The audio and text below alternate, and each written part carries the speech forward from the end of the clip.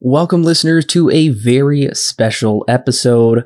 We are actually doing our very first re-release of Denis Villeneuve's fifth film, Prisoners. This is your co-host, Corbin. And I'm Alan. Now, the original episode came out March 2017, and it was a bonus episode attached to our Hannibal Lecter movie review series. We felt it was kind of a spiritual successor to Silence of the Lambs. You will hear us talk about that later on in the re-released episode.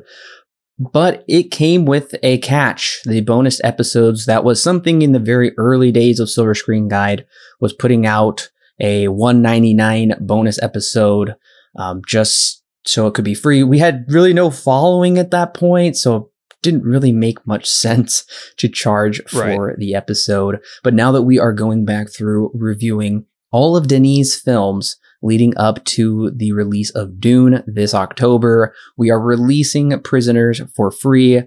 No one has heard this review. Nobody bought it. Right.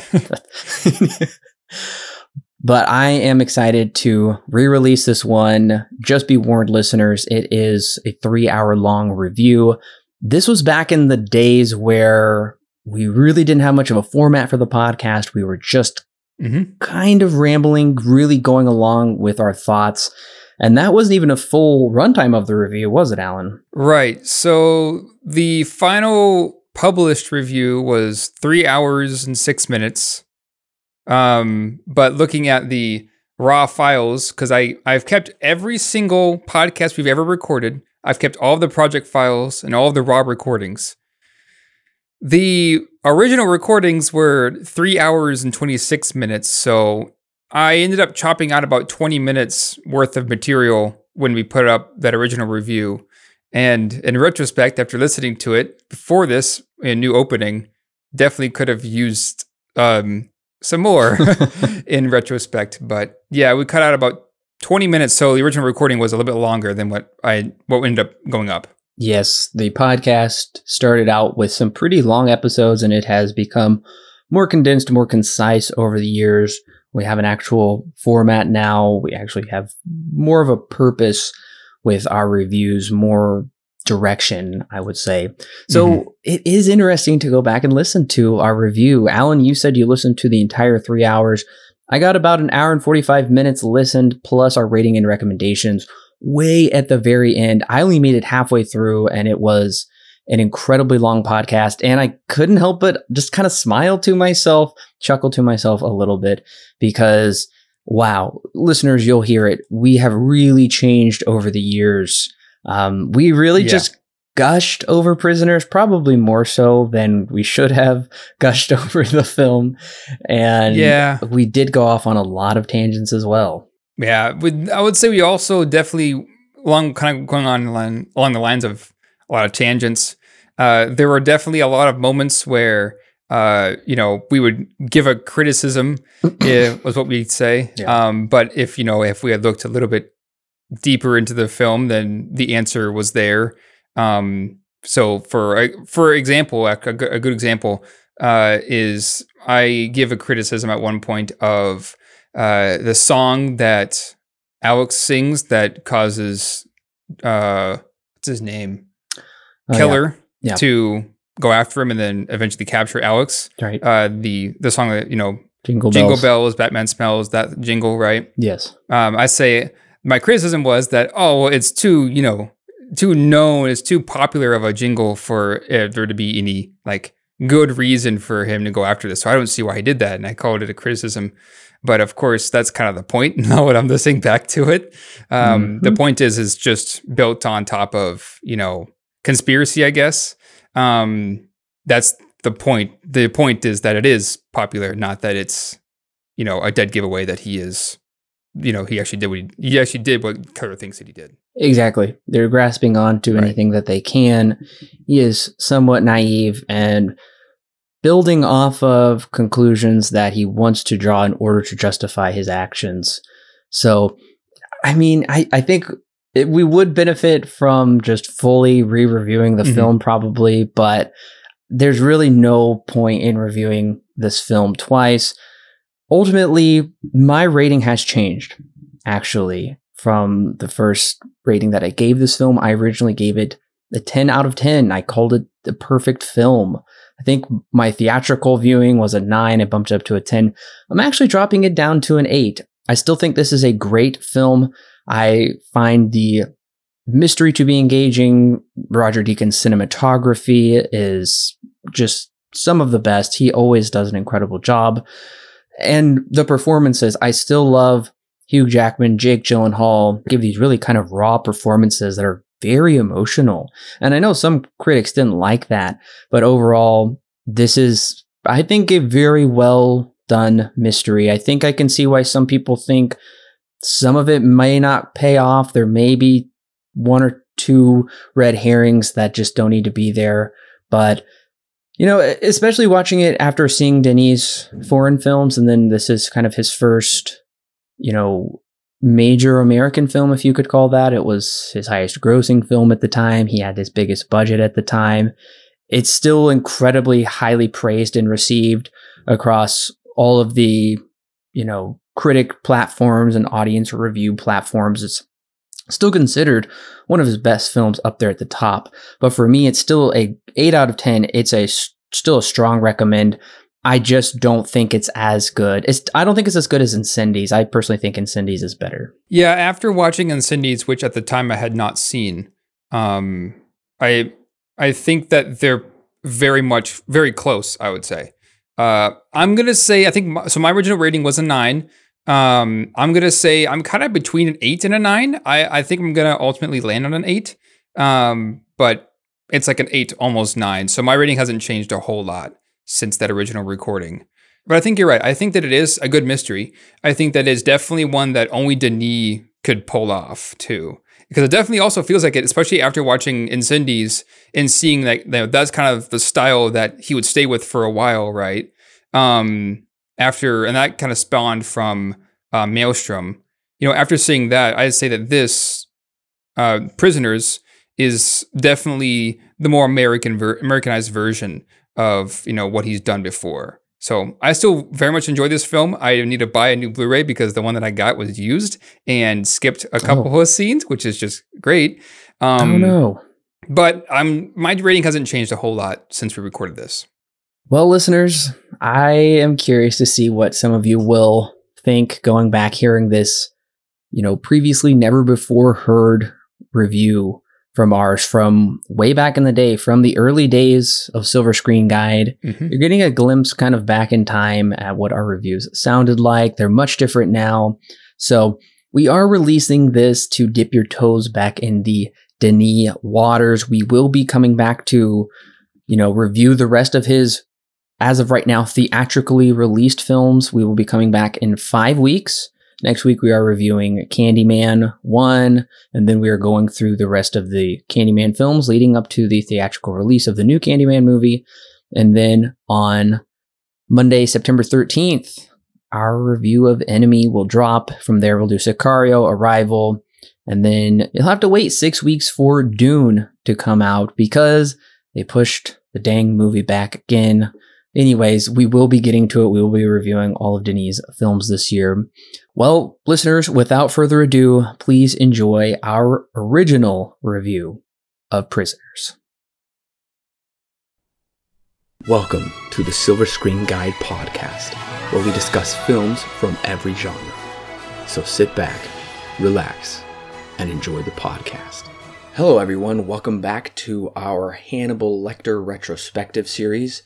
This is not actually a Hannibal Lecter film. This is actually a bonus episode we're doing because we feel it pairs very nicely with the Lecter series. Today, Alan and I are reviewing Prisoners. Yes. Prisoners is directed by Denis Villeneuve. I hope I'm pronouncing that right. Written by Aaron Guzikowski. Starring Hugh Jackman, Jake Gyllenhaal, Viola Davis, Terrence Howard, Maria Bello, Melissa Leo, and Paul Dano. And this film was released September 20th, 2013. Now, before we get into the film, I want to give you all a little information. At Silver Screen Guide, we like to discuss some of the background details into the film, a little bit of the information, what that means for the film.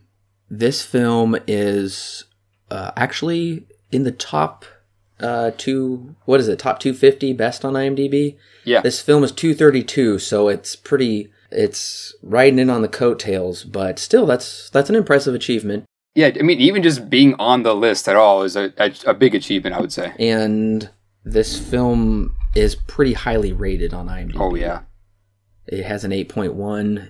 Getting over an 8 on IMDb is not the easiest to do. No. Also, this film had a budget of $46 million, and it did open at number 1 opening weekend. I was there in the theaters. I was really eager to see this film. I was jealous. I was ready to see it. I was so excited, and boy, did it not. It didn't disappoint. It had an opening weekend of $20 million, which is not, for a film that has a budget of $46 million, I'd say that's pretty good opening weekend. Right. And it's rated R too, so. Yes, especially when you're dealing with a hard R about a very touchy subject matter. Yeah. It's kind of a weird demographic. Yeah, it really is. And it's funny because you wouldn't expect very many families to go see this movie, but on opening weekend, I got my parents and my sister in the theater with me. So we saw this as a family. When we left, my parents were just not really understanding why we went and saw that as a family. I guess that makes a little bit of sense. So, well, okay. Let's say this. This is a cautionary tale, honestly. It would be, yeah. For any potential parents out there or any current parents out there to really keep an eye on your children. Yeah. But back to the box office. This beat Insidious Chapter 2. This was Insidious Chapter 2's second week there. Insidious, of course, came in second, but it beat it there. So this film, it wasn't a blockbuster by any means at all. It grossed $61 million here in the States. Oddly enough, the foreign market was $61 million as well. For a worldwide total of $122 million, I would say it did pretty well for a budget of $46 million. Yeah. So that's a pretty small budget too. $46 million? That's not bad. Like that's pretty cheap. It really is.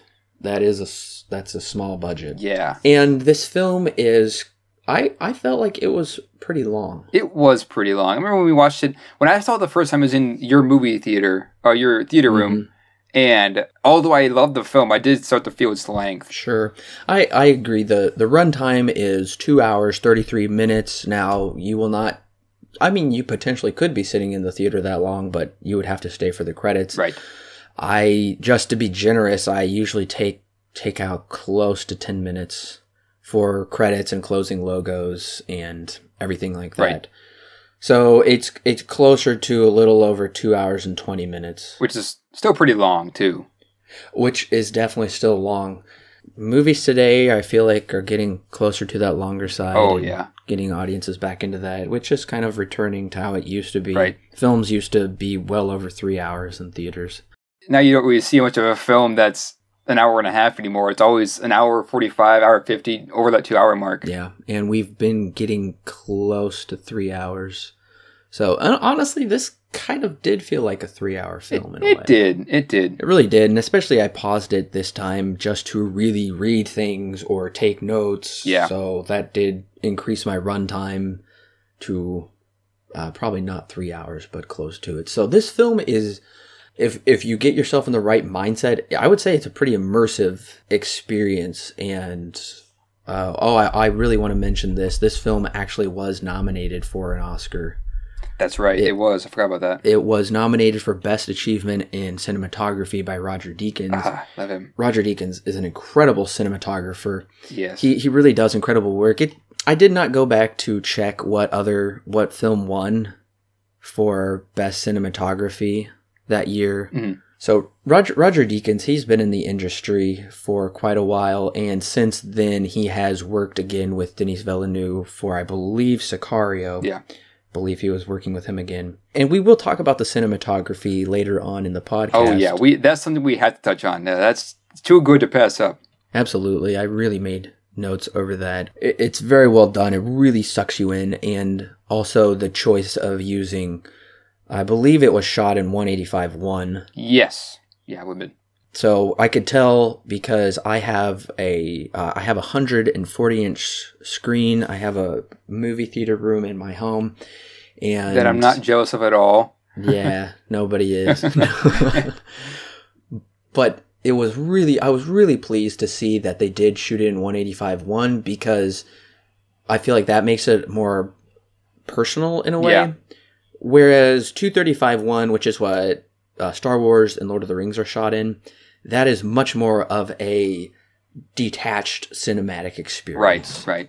Whereas this is more of a personal, up close. It really immerses you that way. So I didn't remember it was shot in that aspect ratio, Right. but I was really pleased to see that. So going back to the Oscar thing, I should have known this. I can't believe I forgot about this. Gravity won Best Cinematography. Oh, That makes sense to me. That was more of an experimental film, if anything. yeah. So that's why it won Best Cinematography. That makes sense. And that was, what's his name? Alfonso? Alfonso Cuarón is the director. Emmanuel Lewinsky is the cinematographer. He's basically worked on... He just won for The Revenant, didn't he? Yes, he did. That's right. Yeah. And he also, him and Alfonso Cuarón did a lot of stuff together. They also did Children of Men and one other film. Didn't he win for Children of Men? He either won. I know he has been nominated at least 6 times, I'm pretty sure. Yeah. He also did Birdman. That's it. That's the one. I'm pretty sure he won for Birdman. Yeah, he did. He won for that one. And that also won Best Director and Best Picture Yes. also. So, sorry, Roger Deakins. Hopefully another day. Yeah. We love you. We love your work. Gravity was a really incredible film. Actually, they played the preview for Gravity on my Blu-ray before Prisoners. Seriously? I watched the preview. I've seen Gravity twice, Mhm. and I would love to own it on Blu-ray Same. because we've watched it in the We theater did, room. didn't we? Yeah. And that was just Oh, that was cool. that is an incredible. You want to know how many experience. times I watched that movie in theaters? How many times? 3 times. Oh wow! Because one time my uncle took me and I and a bunch of other people. 2 of them were actually in IMAX 3D, believe it or not. Oh my gosh! I would have loved to have seen that. That in was IMAX 3D. freaking awesome. Okay, yeah, so I watched it twice in IMAX, and I think once in like the regular theater. Once with my uncle, once was with a friend, and once was with my soon-to-be girlfriend at the time. So that was actually our very first date, technically. So that was pretty cool. Well, I'm glad your first date wasn't Prisoners. Yeah. That would have kind of brought the mood down. Yeah, maybe a little bit. So, but Gravity is a review that I really hope. Well, it's a movie that I hope we review, is what I mean to say. Definitely. So hopefully we'll get to that. But that was just an incredible visual experience, which like Interstellar was, and I'm pretty sure Interstellar won Best Cinematography. Just because I don't know if it won that. It might have. I tweeted about it. You're right, it did. I'm wrong.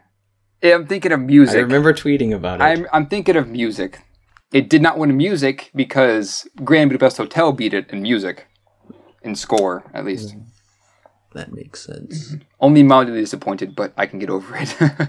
Speaking of score, we will talk about the score of this film also. Yes, we will. But before we jump into the film, I want to give you a quick plot summary real quick. And before that, this summary does contain spoilers, and so will this entire review. Since we discuss these films in depth, we have to spoil them. So if you haven't seen Prisoners, I implore you right now to hit pause. Yes, please hit pause. Go ahead and watch the film. And then come back, hit play, and then you can follow along with us. You can discuss with us. We do have a comment section, by the way, over on the podcast. You can comment under the podcast, and you can comment on our website, silverscreenguide.wordpress.com. So that way you can give us your thoughts and you can engage with us what you thought about this film. So I want to give you a spoiler alert, a spoiler warning. You've been warned. We're going to jump into it right now. Keller and Grace Dover are loving parents of a son and daughter. On Thanksgiving Day, they visit their friends, the Birches, who have 2 daughters of their own. When their 2 young daughters go outside to get Anna's red whistle, they don't come back, throwing the 2 families into a panic. Keller Dover will go as far as it takes to find his daughter, while Detective Loki pursues the case within the ramifications of the law. Through one heart-pounding and heartbreaking week, Their daughters are finally rescued, but at what cost? Let us now discuss Prisoners. So the opening shot of this is of some woods, and then we hear Keller Dover reciting the Lord's Prayer as a deer comes out from behind a few trees. And then his son shoots him right after he finishes reciting it. And then it cuts to black and shows the title. At first, I felt that was an odd choice. Yeah. But when I thought about the words, it made more sense. It's very poignant. It is setting up what is about to happen. Right. When he says, as we forgive those who trespass against us, what we will discuss and what I think this viewing is what really made me realize it, how much Christianity and praying and God is talked about in this film. Oh, yeah. I really didn't realize that until this viewing. So we open up with the Lord's Prayer, and I really like how he's talking, like the Lord's Prayer says, deliver us from evil. I feel like it's a really nice setup. Oh, yeah, definitely. To what's to come. It really, if you are paying attention, then you'll realize it's very well done foreshadowing. Mm-hmm. And it's not the first time that he'll recite this prayer either. He says it at least 2 or 3 times again later on, too. Yeah, I think he at least pulls out segments of it. Yeah, at least segments. And we also see he has a cross hanging from his rearview mirror. Mm-hmm. This guy's definitely, I'd say he's definitely a believer. He is, yes. He is a believer. I feel like he is trying to believe as best as he can, or as best as he was taught, or feels he can. Right. So, and we'll get into kind of his faith, because he really does have a crisis of faith. Yeah, oh yeah. In this movie. So we'll get into that a little later. He is a prepper. We learned that he's a prepper. Yeah. Which kind of makes you think that, you know, I'm trying to put down like how I as an audience member viewed his faith. I kind of viewed his faith as very like dogmatic, as kind of like rule bound. Yeah. As we're going to pray the Lord's Prayer. We do it every time we shoot a deer. You go to church, you be a man, you take care of your family, kind of like the biblical Old Testament kind of faith and understanding of it, if that makes sense. Right. And being a prepper, I don't know. When we see his basement later, it's pretty intense, like how much he's prepared for. Right. And it even explains that he's always preparing, you know, for the worst and stuff, and that he always, in the scene when Gyllenhaal comes down to the basement, he finds out, the wife kind of explains to him, he's always, you know, preparing for the worst and stuff, and just in case there was something were to happen, now we have this entire basement full of like food and stuff that we can survive off of. Yeah, and it's kind of like we have faith in God, but I'm the father. I'm the first line of defense. Yeah. If something bad happens, we're going to have faith in me and my preparation. Right. You know, so I don't know. I don't want to be too judgmental in that capacity. Right. And that definitely plays into his character, though, because the guy is his character that Hugh Jackman plays is definitely a guy that's like, if this is what I'm going to do, then I'm going to do it, you know. He doesn't really think twice about his actions. No half measures. Yeah.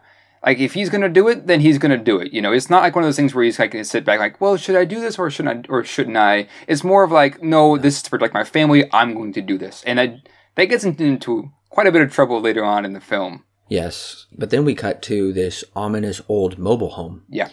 And we kind of are from its point of view as it's driving around this neighborhood. And we see it, I don't honestly know what the first house we see is, if it's important or not. So I don't know if the first house has any significance.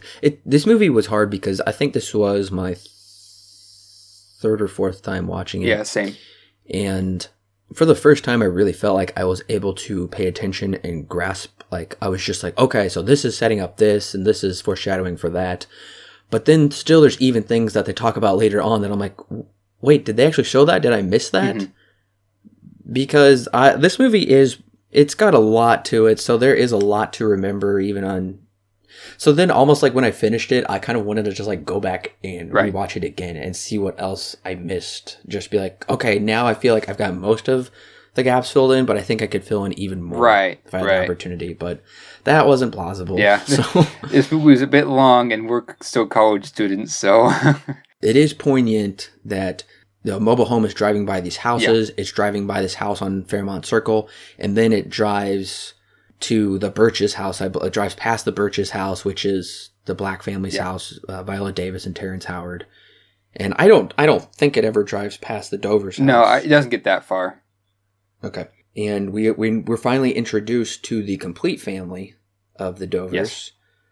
There's quite the age gap between the brother and sister. Yeah, just a little bit. Yeah. And honestly, I kind of we know they're going over to their friend's house, but I wish there would have been some setup as to how they're friends.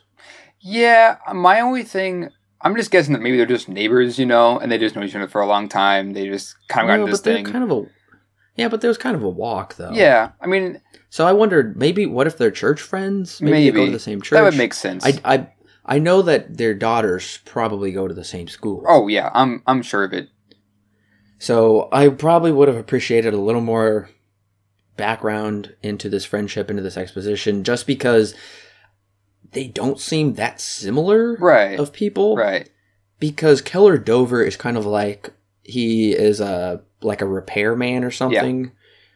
Like a handyman, repairman. He's Mr. Tough, and they're like middle class, whereas I would say the Birches are upper middle class. Yeah. Terrence Howard, they're clearly more wealthy, and he's not really as tough, I would say, as Hugh Jackman's character. Right. And for me, this didn't bother me at all because it's kind of like, oh, they're just friends. Like, who knows how they became friends, They're just friends, and that's all we really need to know about their relationships and stuff. So it didn't bother me at all, but I can see why. Right. It didn't bother me. Yeah. But it's just like a question that I had. Right. Whereas I would say this movie, there are certain parts where we'll get into them, but I have questions. Yeah. And they're not going to be answered. Yeah. Really. Yeah, I agree. So I don't know. But yeah, I mean, they only have so much. I mean, it is 2.5 hours. It is pushing the runtime. Mm-hmm. So there's only so much they can do. And it's Thanksgiving Day. And the girls go out to play. And this is when we kind of begin to get all of our, like, a lot of outdoor shots. There are a lot of outdoor shots. Yeah. A lot of this movie takes place outdoors. And it's always very, I believe this film takes place in Pennsylvania. I think you're right. And yeah, I read a newspaper thing in the movie. I'm pretty sure they're talking about Pennsylvania. But it's very cloudy. It's always very cloudy and very rainy, and I really like that. Yeah, throughout the entire film, it's like that. It just really gets you in this drab, depressed mood. It's winter. Right. Well, it's fall. Fall is ending. Winter is beginning. This film is like right at the door of winter. Yes. Which is perfect because, winter is more of a quote unquote depressing time of year for some people. Right. And this is a depressing movie, Yeah, so I'd say the season this takes place, because if this took place in summer, it just wouldn't fit at all. Sure. No. And we will discuss summer a little bit. There's actually an interesting connection to summer that I noticed. But these girls are, how old would you say? 6 or 7? I'd say a little bit older than that. Maybe around 10 or 12, maybe. What? Around 10. Okay, I'd say 10. Maybe not 12. Okay. Alan jumped up like way higher than me. There's still a significant gap between their siblings, though. Okay, yeah, their siblings are both teenagers, and I'm going to say 7. Alan can think they're older. I think they're older. Two schools of thought. Yeah, okay. I thought they were pretty young, like 7, maybe 8. I don't think I want to go any higher than 8. But still, they're still old enough that I think their parents should have taught them not to bang on people's vehicles and climb on their vehicles. What were they doing with? They just found a chunk of ice. In the street. Yeah, they just found a chunk of ice. It was like, oh, let me beat it on this bumper. Like, what? That was a little, yeah. And then she's climbing on it, and her brother's like, no, you can't do that. What are you doing? And I'm like, didn't their parents teach them slightly better than this? Yeah, I mean, especially if, your dad's Mr. Dover. I mean, I would assume that he would, Mr. Dover hands out spankings, I can tell. That's what I was thinking. Like, maybe, if that's how you're going to let your child act, then how are you being a parent But Yeah. And so far, I want to call attention that the score really hasn't been utilized. No. Yet. There really hasn't been like anything. they used it. Yeah, there hasn't really been anything at all. No. And I like that because it kind of settles me in. I'm kind of settled Yeah. because I'm about to be really unsettled, but I'm settled so far. Right. And I like that most of this movie is pretty quiet, too. It's a pretty quiet, drab movie, I would say. It really is. And that really works because this film is pretty dark. And it definitely uses that to its advantage. Like, when things are really serious, there's not much score that's utilized. And that I like that. It helps a Me lot. too. Yeah, it really lets you settle into their like tranquil suburban life where nothing bad has ever happened, nor does it seem it would in their nice middle to upper class neighborhood. Right. It just, from where they live, it's like, oh, this is just a safe place, normal neighborhood, normal American neighborhood, nothing bad's going to happen here until, about 5 minutes later in the film. Yes. So, but you also notice that, like we talked about, the outdoor shots are very dreary. Yes. But the indoor shots are very bright. They're very happy. Yeah, they're very vibrant. Bright yellows. Yeah, vibrant's a good word for it. So they're really creating this contrast right now. And to kind of like the safety of the home and the dark world that's out there. Like the scary outside world. There's not much color when they go outside. And yeah, as you said, there was a lot wider shots when they're outside too. Everything's like showing you this is the outside, but when they're inside, it's a bit up close and more personal. So that definitely helps with setting the mood as well, as we talked about just a second ago. Is just that the difference between the inside and the outside is way different. There's a big line between like how safe you feel from inside and outside. Well, I want to ask you a question about one of the next shots we get, and it's one of the shots that really caught my attention, and we're going to get a couple more shots just like this. It's of the outside of the Birch's home, and there's the tree blocking most of the shot, and it's a slow zoom in. So I just wondered what your thoughts were on that, because that's an interesting shot. It is an interesting shot, and when I first saw it, I knew what happened, and that's I think it's what's most effective about the scene is that it doesn't tell us anything. It doesn't give us any sort of context. It's just this tree, this slow pan towards the tree, and then the music starts fading in.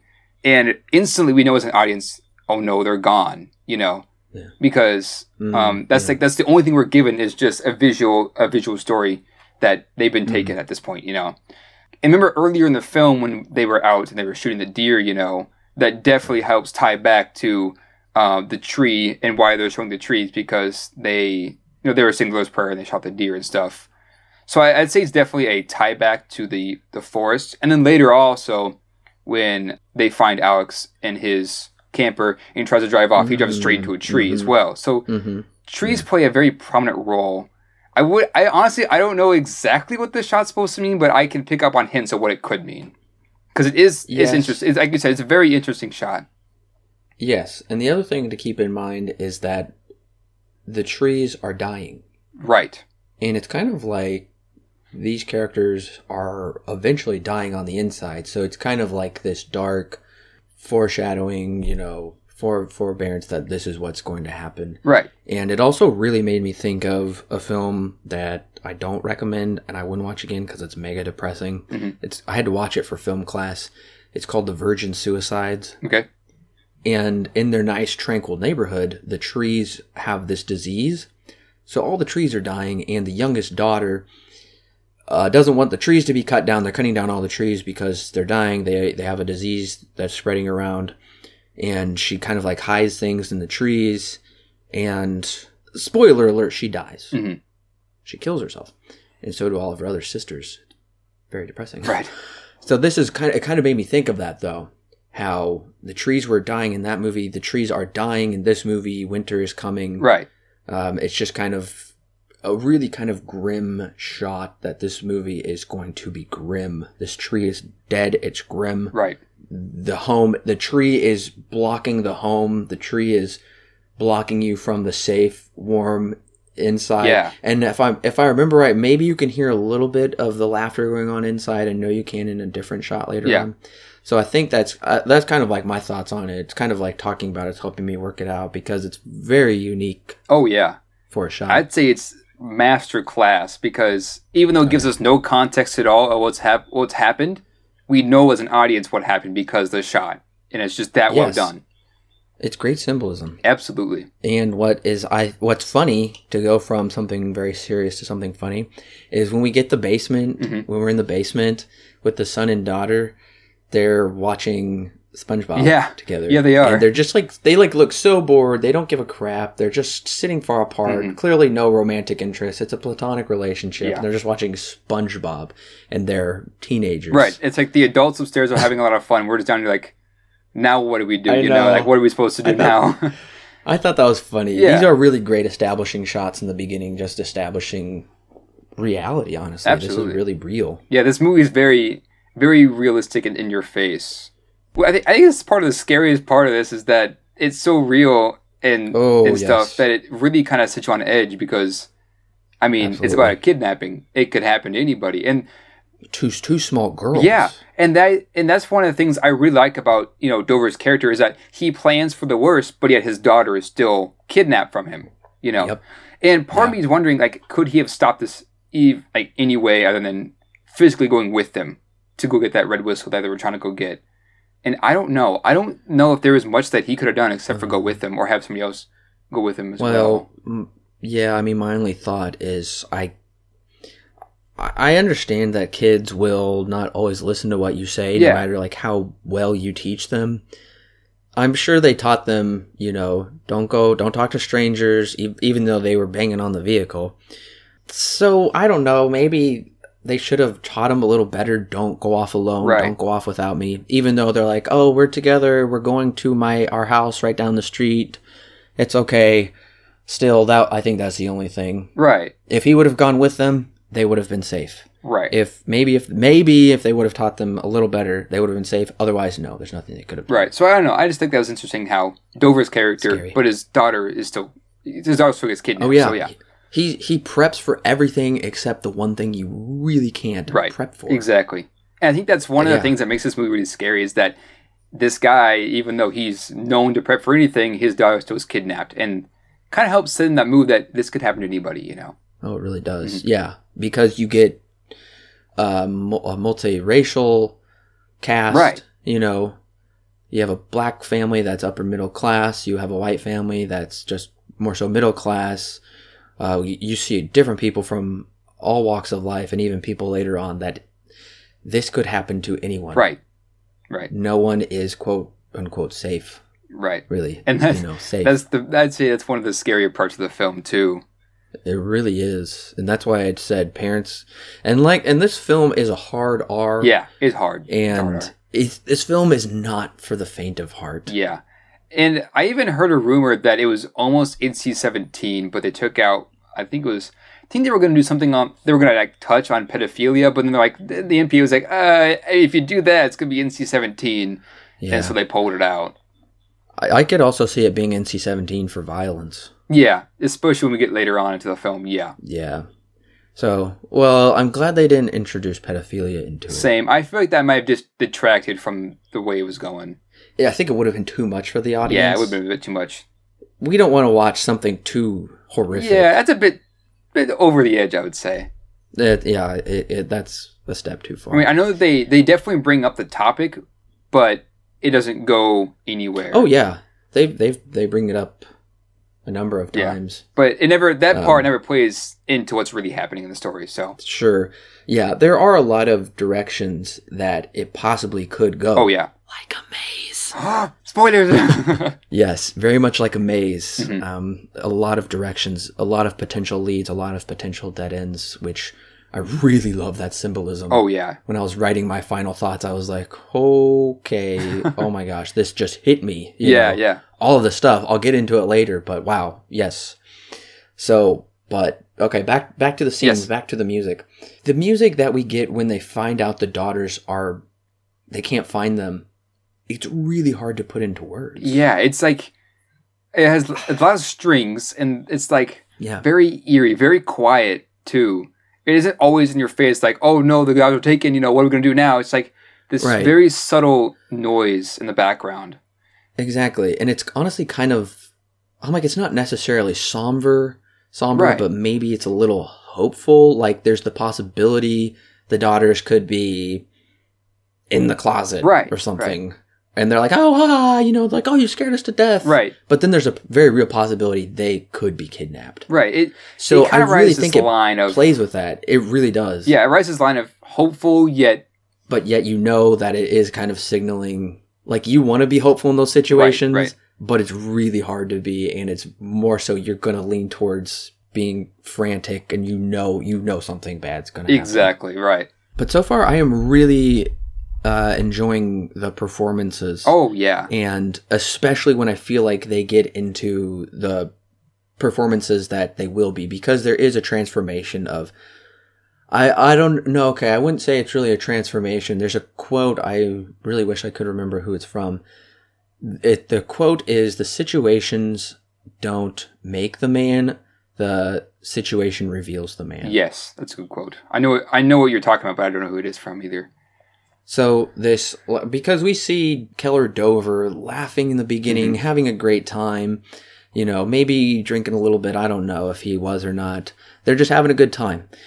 And we see him just really descend into a very, very dark character. Yeah. He switches from a really likable guy into almost a monster, I would say, towards the later half of the film. Yeah, but props to Hugh Jackman. Oh. I mean, he really embodies the role. Oh, I'd say he is like the perfect choice for the role that they gave him. Yeah. He does such a fantastic job here. And when I first watched the movie, I was like, well, he could have done better. And then I watched it now, and I was like, no, I was so wrong about that, because now I completely understand everywhere he's coming from now that I'm, more mature and can understand things. Yeah, I think it's kind of a bit of a travesty that he didn't get at least an Oscar nomination for this role. I'm kind of surprised. I wish he would have, because he did a great job. I'm going to go so far as to say he's the best performance in this film. I would say, yeah, I would agree with that. I would say behind him would be Jonah Hall, because he also does a fantastic job too. Yeah, we'll talk about his performance. All right. I think Paul Dano did really well also. Who? Paul Dano, the Alex Jones. Oh, yeah. The potential kidnapper. That's right. I forgot about him. He also does a great job too. I really felt he did great. Really, all the performances are just fantastic. Oh, yeah, they're all top-notch. Everybody really gets into this, which makes it feel even more real, which makes it even more unsettling. Yeah. Yeah. Especially when we get talking about Alex's character and how mysterious he is. Okay, now there's something really interesting. I watched this with subtitles. I had to turn it on at this point because I was like, okay, I don't want to miss anything. He said something and I don't want to miss it. Mm-hmm. When Dover's son takes him to where the RV was, he says it was parked right outside this house, and Jackman goes up to the house and he's like, hello. And did you notice he said, I told you not to come here? Yeah, that's right. Okay, because we learn later on, I'm jumping ahead just slightly, we learn later on that a child was abducted from the front yard of that house. Exactly. So it's probably one of those things where it's kind of like in Halloween, the Myers house, you stay away from the cursed Myers house, whatever. So I think that house kind of probably has a bad rap. We saw it was abandoned, clearly like Michael Myers' house is abandoned. Exactly. So I think that's what that line meant. But at first it confused me, but I think that's interesting where he's probably like, don't go down that street. A child was kidnapped down there, 20 years ago, whatever. Right.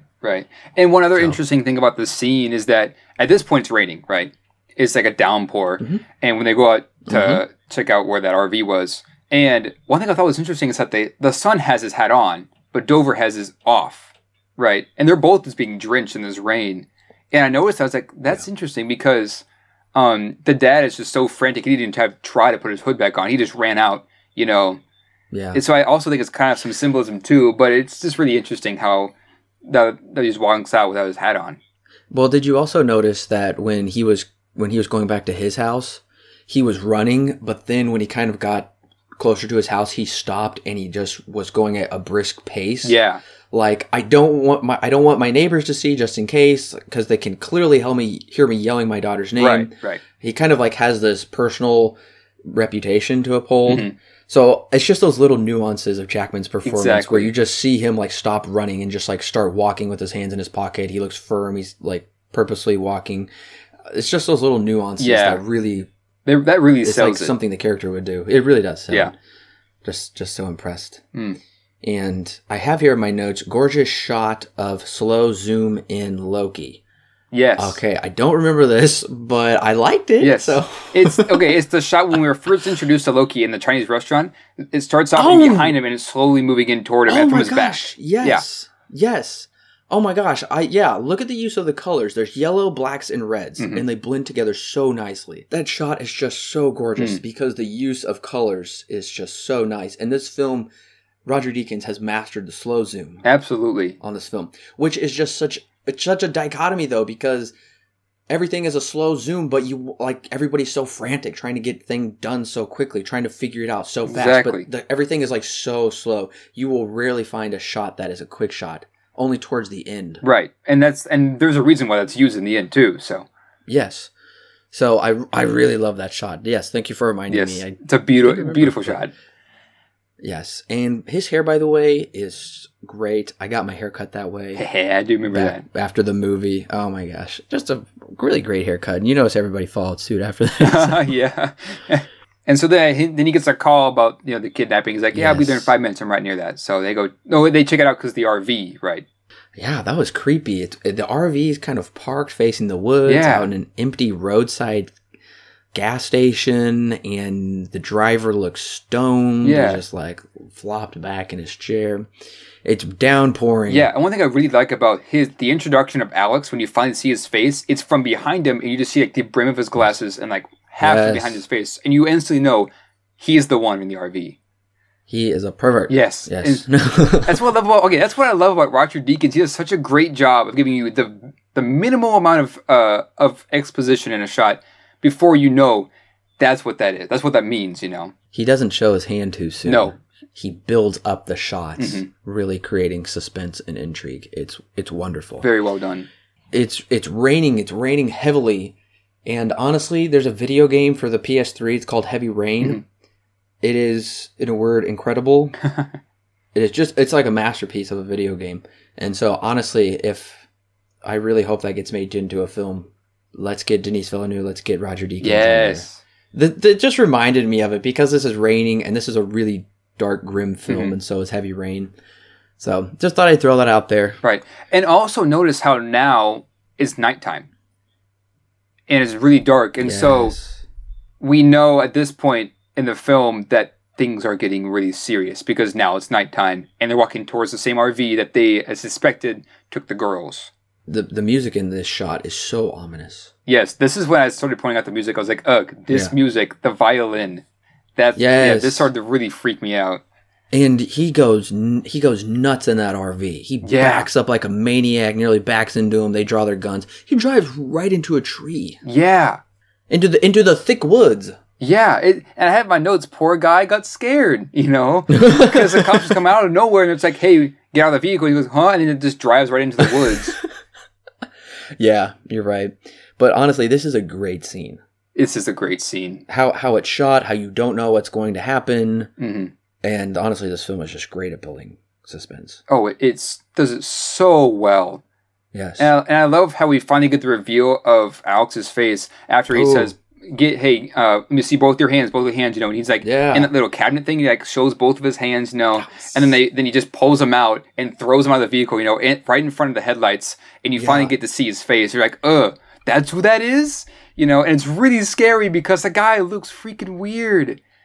Yeah, he looks like a pedophile. Yeah, he does. And that's what makes it even more scarier because even though there's the possibility that he didn't take the girls, the guy looks like he could, Oh yeah, with a creepy RV like that. Mm-hmm. Yeah. Clearly trying to escape, but he drives right into the dang woods, which are thick as can be. Yeah. And he just completely looks out of it. And one of the cops says that he's high.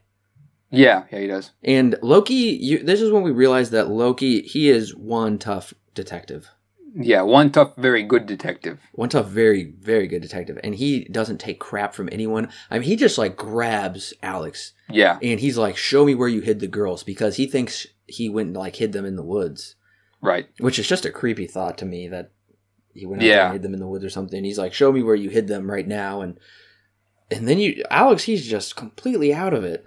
Yeah, the guy there's something up with him, you know. We find out later that his IQ is an IQ of like a 10-year-old. Yeah. So we know something's up with him, you know.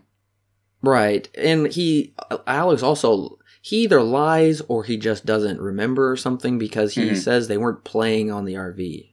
Right. He's like, those girls weren't playing on the RV, and Alex is like, no, they weren't. Mm-hmm. So, and I also noticed Loki's tattoos. He has really interesting tattoos. He does, yeah. He has a cross on his hand. Mm-hmm. He has like a really weird star thing on his neck. Right. He's got something right on his, kind of on his tricep, but I couldn't read it, or I didn't really take the time to read it. And he's got other stuff. So I don't know. Those are really interesting choices. I don't know what those mean, honestly. I would like to find out. But sadly, the Blu-ray doesn't come with a director's commentary. Yeah, that's kind of lame. I can understand because Denis Villeneuve is very much like David Lynch. Mm-hmm. He's not going to explain his film to you. David Lynch is not going to explain Eraserhead to you or whatever else. It's right. You need to figure this out. There is no guide to it. Yeah. You have to figure it out. And that really helps with this film, especially this film and a couple of others that the guy's done, is that it's more or less, especially when like you get to like maybe a film called like the film Birdman. When you watch that film, you could take it. You could watch it with your friend, and you both could take it two different ways. Oh yeah. And and this film, although you may not be able to take it two different ways, there you can definitely help build like the story for yourself. Like, oh, that's why he has those tattoos and stuff, you know. Yeah, you can make your own inferences, your own interpretations. Right. And both could be right.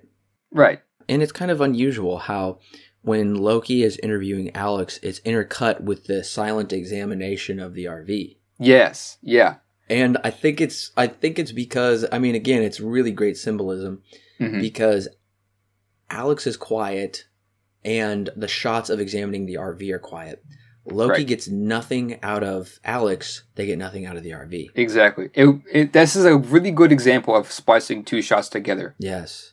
And really showing the connection between Alex and the RV and how it is actually deeply connected with Alex's past that we reveal later on. I mean, we find out later on that about the RV too, but he's had it for like ever and stuff.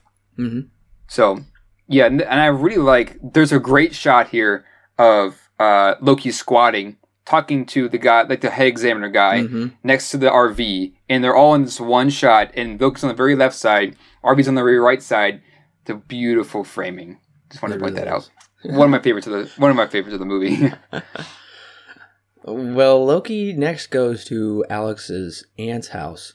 Right. And I find it interesting how one of the first things he does when he gets there is he inspects that broken down car. Right. That is pivotal to the film later. Exactly. And the first thing she says when she comes out the door is that used to be my husband's. Yeah. You know? Oh, yeah. She's like, that used to be my husband's. It's for sale.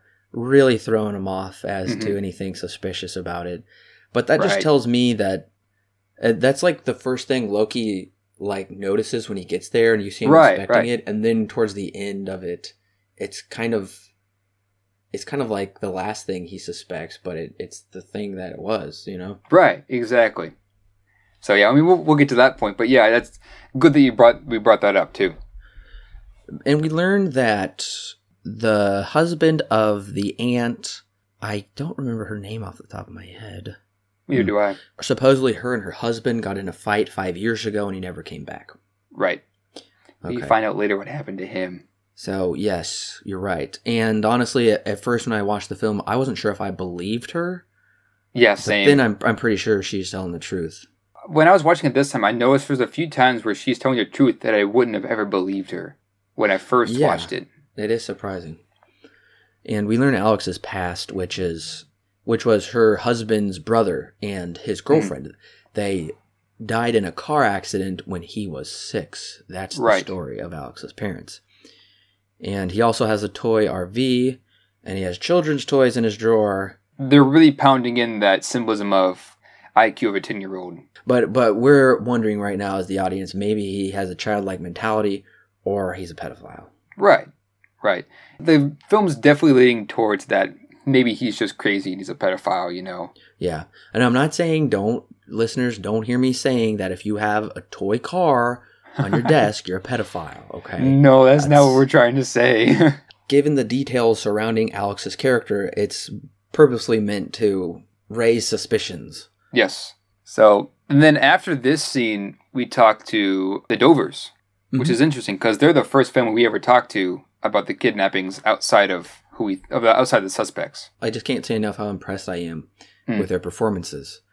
Because honestly, they don't seem like overly concerned in their faces. Yeah. Like they're trying to maintain a level of calm and not be hysterical. Exactly. But they really do portray that they're just distraught on the inside. Right. They're trying not to break, you know, and they know that the officers probably dealt with this many times before, so they're trying to do their best, but they just can't help it sometimes. Especially Mr. Dover later on in the scene, too. Well, the wife, she kind of starts to get hysterical, and Loki doesn't answer her question about having kids. And then Dover comes in, and that kind of like breaks it up for him. Right. And hey, do you notice that Loki does this like blinking thing with his eyes? Yeah, I started noticing that. Like, I noticed that the second time I started watching it, where when he blinks, he really shuts his eyes. He does, and it makes me think he's just sleep deprived. Right. Like he's constantly working, he's a workaholic, or he's always on the case, he's always on call, and he's just really sleep deprived, I think. Right. So that's a great job, Jake Gyllenhaal, for that nuance of your performance. It's very small detail, too. And honestly, in this scene, Viola Davis looks catatonic. Yeah. She just looks like blank, and she's just checked out. Looks like she's been awake for a few days. Yeah, and honestly, Keller Dover, he also looks like he's completely out of it. Oh yeah, no, his eyes are red. His bags under his eyes. Oh He's distraught. He's going crazy because he wants to know what happened to his daughter, and nobody knows anything. This is one scene where I really am just so impressed with Hugh Jackman's performance, because he just does an incredible job of writing that line between staying calm, trying to be polite, wanting answers, being angry, being frustrated. How do you balance that? Your little girl is gone. She's been missing for 24 hours or close to it. So, it's frustrating when he hears that Alex has the IQ of a 10-year-old, and there's no way he could abduct two girls and cover his tracks like that. Right. And one line I really, really like is when Loki was like, we can't get any answers when he doesn't understand the questions. Yes. That was really interesting. Right. And so this entire scene is just so great because, you know, both mom and dad are trying their hardest to keep their cool, but they sometimes can't help it because they've never planned for this, you know. So how are they supposed to react? Oh yeah, absolutely. And they're really doing a perfect job playing these upset, distraught parents. They're like, I don't understand. Any parent wouldn't understand. Look at the tears in his eyes. They look haggard. And what Loki says would naturally be frustrating to any parent. Right. Where you're just like, are you serious? This guy who looks like a pedophile, my daughter was playing in his old creepy truck. And you're saying that, no, that's impossible. Yeah, even for the audience, it's kind of jarring because it's like, but that doesn't make any sense, you know? Because now we're confused that, well, he definitely was the one that was there. He should have been the one that kidnapped him, right? You know? Well, it raises the question if Alex is a sociopath, right? Like Hannibal Lecter, who could fib the detector test, the lie detector test. Exactly. And Alex is just this incredible sociopath. He could fake them that he's a 10-year-old, and he could cheat the lie detector test. So that also calls into question that if I was a parent, I'd be like, you know, he's lying. He's just great at it. Exactly. And the next part kind of makes my skin crawl. Because Loki says, I'm going to go, there's 9 sex offenders that live in a 3-mile radius of their house. Yeah. And one of them's a priest. So is that right? I was so confused. Yes, he is. He's a priest. He calls him father when he tries to go in. Well, no, I knew he was a priest, but we'll get to that here in a second. But yeah. We'll get to that in a second. Right. But he says they're level 3 sex offenders, and I looked this up, and level 3 is the worst. Ooh. And I was reading about it, and I'm like, huh, okay, this is making my skin crawl. I mean, level 3, Okay, there's 9 level 3 sex offenders in a 3-mile radius of their house. That would make my skin crawl if I found out my daughters went missing. That would make me move. Yeah. Because this is important, parents. When you and young adults who are looking for a home, you want to check to see, because sex offenders have to register. Yeah, they do. It's like a legal thing. Level 1, level 2, level 3, they all have to register if they're a sex offender. So you want to make sure, this is just a public service announcement, make sure you are not living anywhere near sex offenders. Right. Yeah. So that's so creepy. Mm-hmm. And we see the first house he goes into, which has like boxes of toys stacked to the ceiling and like a little trike. And I'm like, oh, this is so weird. This makes me feel so weird. And he's just really pursuing some twisted people. Absolutely. And they all seem to be repeat offenders, which is highly typical of a level 3 sex offender, because that one guy he's like searching through his office, he finds some weird pornography in there. Yep. And he's like, I'm staying clean while he's lying. Mm-hmm. And then he goes to a diner. Right. And he's talking to a guy, but it's like all blurred out because of the rain. Cool shot. Right. And then he goes to but this is what confused me. He goes to the church. Yeah. And I'm like, wait. Oh, I wasn't sure if he was like, if the guy in the, what was it? In the restaurant, where we saw the blurry shot of him talking to him. Mm-hmm. I wasn't sure if he led him to the priest, because I don't think there's any way that a priest could stay a priest if he's a sex offender. Right. That's why I really feel like they didn't connect those dots very well for me. Like, right. As an audience member, I needed that connected. Right. I remember he was talking about the 9 sex offenders. I'm guessing the one in the restaurant is probably just another one, and then the father priest guy is just a different one as well. Not that he led him to the father. Yeah, I just don't. But yeah, I agree. That part is kind of. Well, we know he's an alcoholic. Oh yeah, no. He walks up, and that's how he gets in the house. Is that he finds out father's passed on the floor, and he walks in and finds out all these bunch of liquor all over the place. Yeah, when I first saw this movie, I thought the priest was dead. I did too. And I'm pretty sure it's what the movie wants us to believe until Loki walks in and then hears him snoring on the ground. But right, and you see he's passed out drunk, and yep. I don't know, I'm still confused why. I just don't see how he could be a registered level 3 sex offender. Right. For all we know, he could just be an ex priest too, but yeah, the movie never explains that. Okay. There's a creepy door behind the fridge. Yeah, it leads to the under part of the house, but my question is, what led him to push back the fridge, Well, he saw there's an outline of the fridge, like the fridge was moved. Forgot about that. Yeah, it's weird that, I guess I can see why, because it's basically his like, basement, essentially. Okay, yeah, there are no stairs, and I love the creepiness of that, mm-hmm. How you're just like, oh my gosh, there are no stairs to this. It's just kind of the under part of the house, really, but it is still a basement in a way. It's like a kind of a storage room. It's completely unfinished. There's like dirt under there. It reminds me of kind of the crawl space in my grandparents' home, where you can go into their basement and there are just like holes in the wall. I mean, it's all cement, but there's holes in the wall, and you can like just see into the dark, and there's just like the earth there. Yeah. And they have like curtains covering it. It's kind of creepy. So it made me think of this. It was really creepy, and he jumps down in there. Mm-hmm. And I don't know. I was like, man, that's a little risky, because you could get locked in there. Yeah. Or it'd be kind of hard to get back up. I don't know. But it's a really large area, and it's very creepy down there. Mm-hmm. And I always thought it was funny how when he gets down there, he's looking around and stuff, and he points his flashlight at like the Mother Mary statue mm-hmm. thing. He's like, oh, frick, and he like steps back. Yeah, he says the F word when he sees that. Very irreverent of him. Exactly. And this just freaked me out when they find this body that's not really decomposed all that much yet. Right, and it's still strapped to a chair, and it has that pendant, and it's like, ugh. It has the tape over his mouth. Yeah. Yeah, he's like locked down to the chair. He's fell over. He's got tape on his mouth. And he was far back in there too. He wasn't like sitting like where the doors are. No, he was way back right back in there. So I'm pretty sure the priest did this. Yeah, and yeah, he did. They talk about it a little bit later. But my question is, do you just like leave him down there? Pretty sure he left him down there to die. I know that they talked about it later on in the film what the guy was doing there and stuff. But they never explain why he just like kind of sat in the basement. The priest is an alcoholic, potentially a sex offender, and he essentially murdered this guy.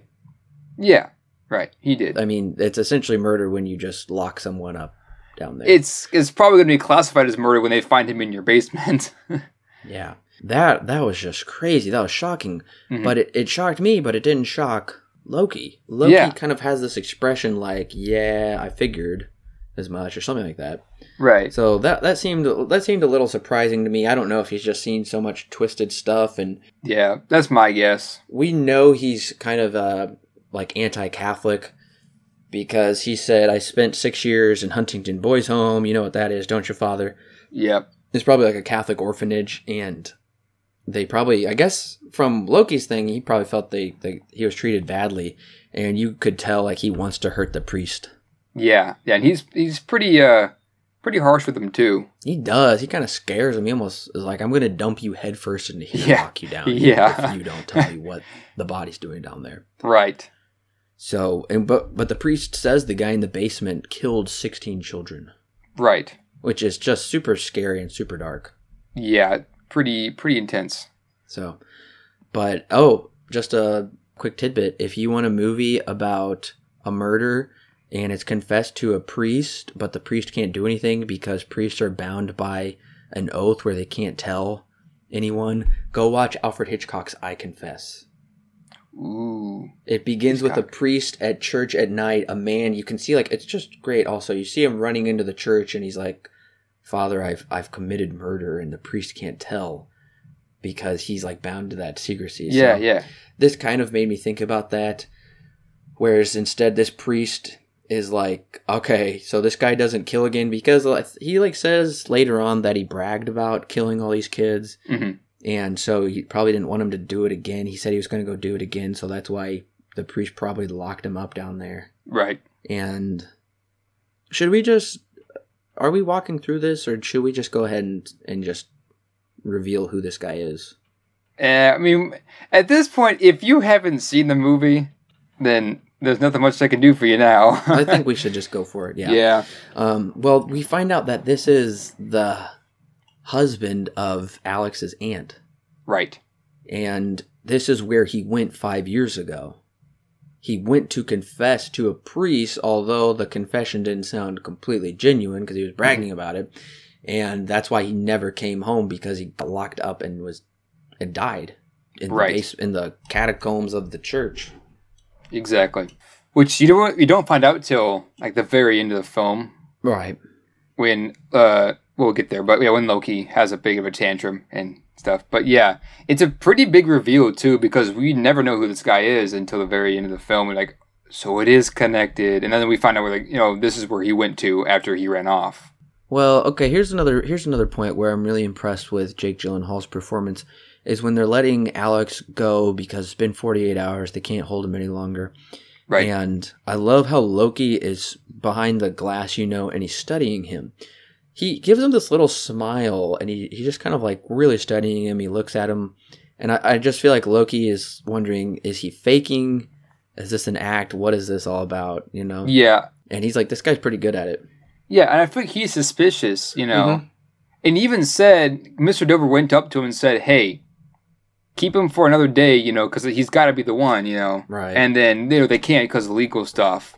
And the chief, we'll talk about him in a minute because I have some beef with the chief. But, Oh, yeah.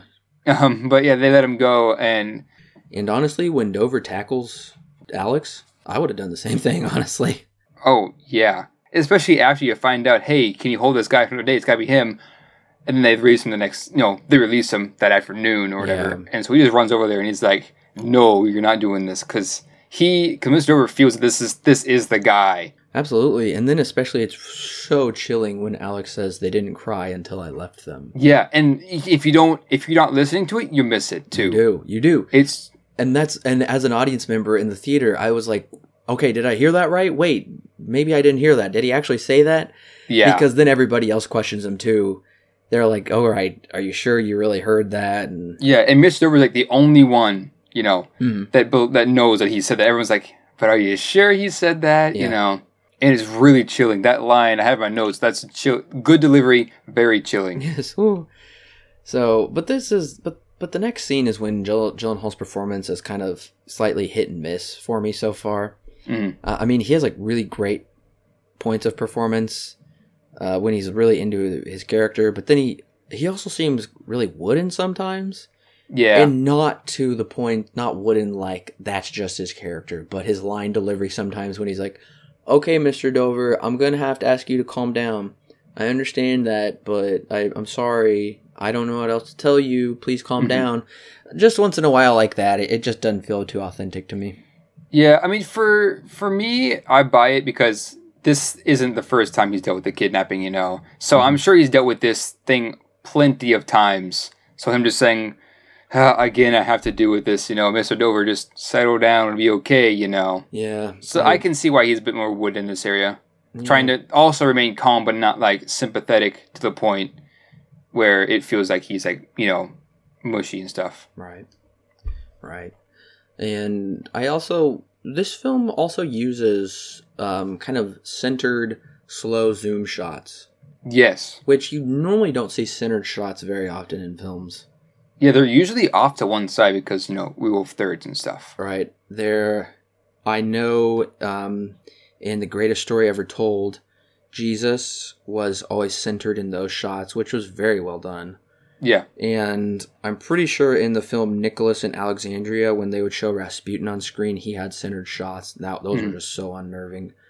Yeah. But these centered shots are really well done also. Yeah, and I would also like to point out Grand Budapest Hotel uses not just centered shots, but a very even frame. So I just wanted to point that out because we do get a lot of those in Yes. this film, which is not very common, but it's very well used. So, and at this point, I'm just like, this is a really impossible situation. Yeah, it Like, is. I can't even imagine what I would do. Like, Dover's wife is distraught. How do you console the wife? How do you help the son? I don't know. It's a very real portrayal of just a very scary situation. Yes, and the one scene when he is talking to his wife, and he's like, "Hey, just take the pills, you know, go to sleep." She goes, "No, I don't want to go to sleep, you know, I just want," and stuff. And then she takes a pill and like rolls over on her side, and it's just like her in the center, and then Dover behind her, right? And she's like talking to him, and she says the line that destroys me every time I watch this movie is, "You made me feel so safe. You told me you protect us from anything." It feels so real because it's true, but at the same time, it's so in your face that it hurts, like in a good way. Absolutely. I wrote down that line also. I mean, this is one of those scenes where it really just hits you, just the gravity of the situation, how serious it is, and how hard it is, how impossible it is. And the wife is going into a depression. She now has doctor-prescribed medication she's taking. She's sleeping a lot. She's showing signs of depression. The son has to, you know, the dad's kind of like, I need you to grow up. I need you to be a man. We're going to be strong. Like my dad taught me to be strong. You know, we just need to do that. And he's definitely trying to like tell his son, like, this is how you have to take this. You know, you had to be strong. Like you can tell he's trying very hard to keep his cool in front of his son. Absolutely. And later in the film, he loses it in front of his son, which is not good. Yeah. But right before that, we forgot to mention that the captain said Dover's dad was a guard at Greater Ford. So that's why they weren't going to arrest him. They're just going to forget about it. But bringing up his dad, because his dad has been brought up a couple times. Like earlier, they said, why don't you just renovate Grandpa's old apartment building? Right. And he's like, well, that'd be too much. And that's kind of foreshadowing for later on. Yep. But we will come back to the dad, and it is very surprising what we learn. And I noticed when he walks out of the house after this scene, I put down my notes, a significant color change. Because he walks from the inside the house, which is already pretty dark, there are no lights on at all. It's like all from outside, so it makes the shot very grayish. Right. Walks outside of his house, and there's a big color drain. Like there's a lot very undersaturated and stuff. That's a good point. And it definitely like helps bring out the character of Dover too, because he's trying to keep his cool in this situation, but he's not handling it very well for obvious reasons. And so when he walks out of the house after just coming from his wife telling him, "I thought you would protect us from anything," that's kind of jarring for a man to hear. Well, it is, and that's why he kind of just is like, all right, I'm going to take matters into my own hands. The police aren't getting it done. I'm going to get it done. Right. And what he goes to do next is just chilling. But on his way there, I want to point out he's listening to a priest on the radio. Right. And the priest is talking about something like, man is born into sin, so man is born into trouble. And honestly, I feel like Dover probably grew up in a household that was more like, kind of like a Calvinist sort of household, where it's more like hellfire and brimstone, like, you need to be tough, you know, God isn't necessarily loving, God's going to punish you, and we need to be tough. And even though I do see he feels, and maybe this is kind of like more of like a transformation for his character from going from kind of this like harsh view of God, possibly, to more of like just relying on him to help him out. Because later on you just see him like on his knees praying like, Father, I don't know what to do. I just rely on your grace and mercy. Right. And stuff like that. Whereas I just honestly feel like from everything he talked about, it just is more of like a like by the book kind of Christian, like fundamentalist. This is it, this is that. But I feel like that kind of breaks down, and he kind of relies more on faith than on, you know, you're sinful, God's punishing you because of your sins. Exactly. You know, your father, because of your father's sins, then I'm going to carry it to the next generation, which what it says in Scripture in the Old Testament, which I think he has more of that kind of Old Testament view of just God. Right. And one thing I also like to point out, too, is the timing that this comes on, too. Like, he just came from, like we said before, this big confrontation with his son and wife, walked out to his car and take matters into his own hands, and there's like this, and then, you know, there's this spoken word starts, you know, on his radio and stuff. Right before he leaves to take matters into his own hands, he just pauses for a moment. He just listens. And then turns on his truck and drives off, you know. Yeah. And we're only 40 minutes into this movie. Yeah.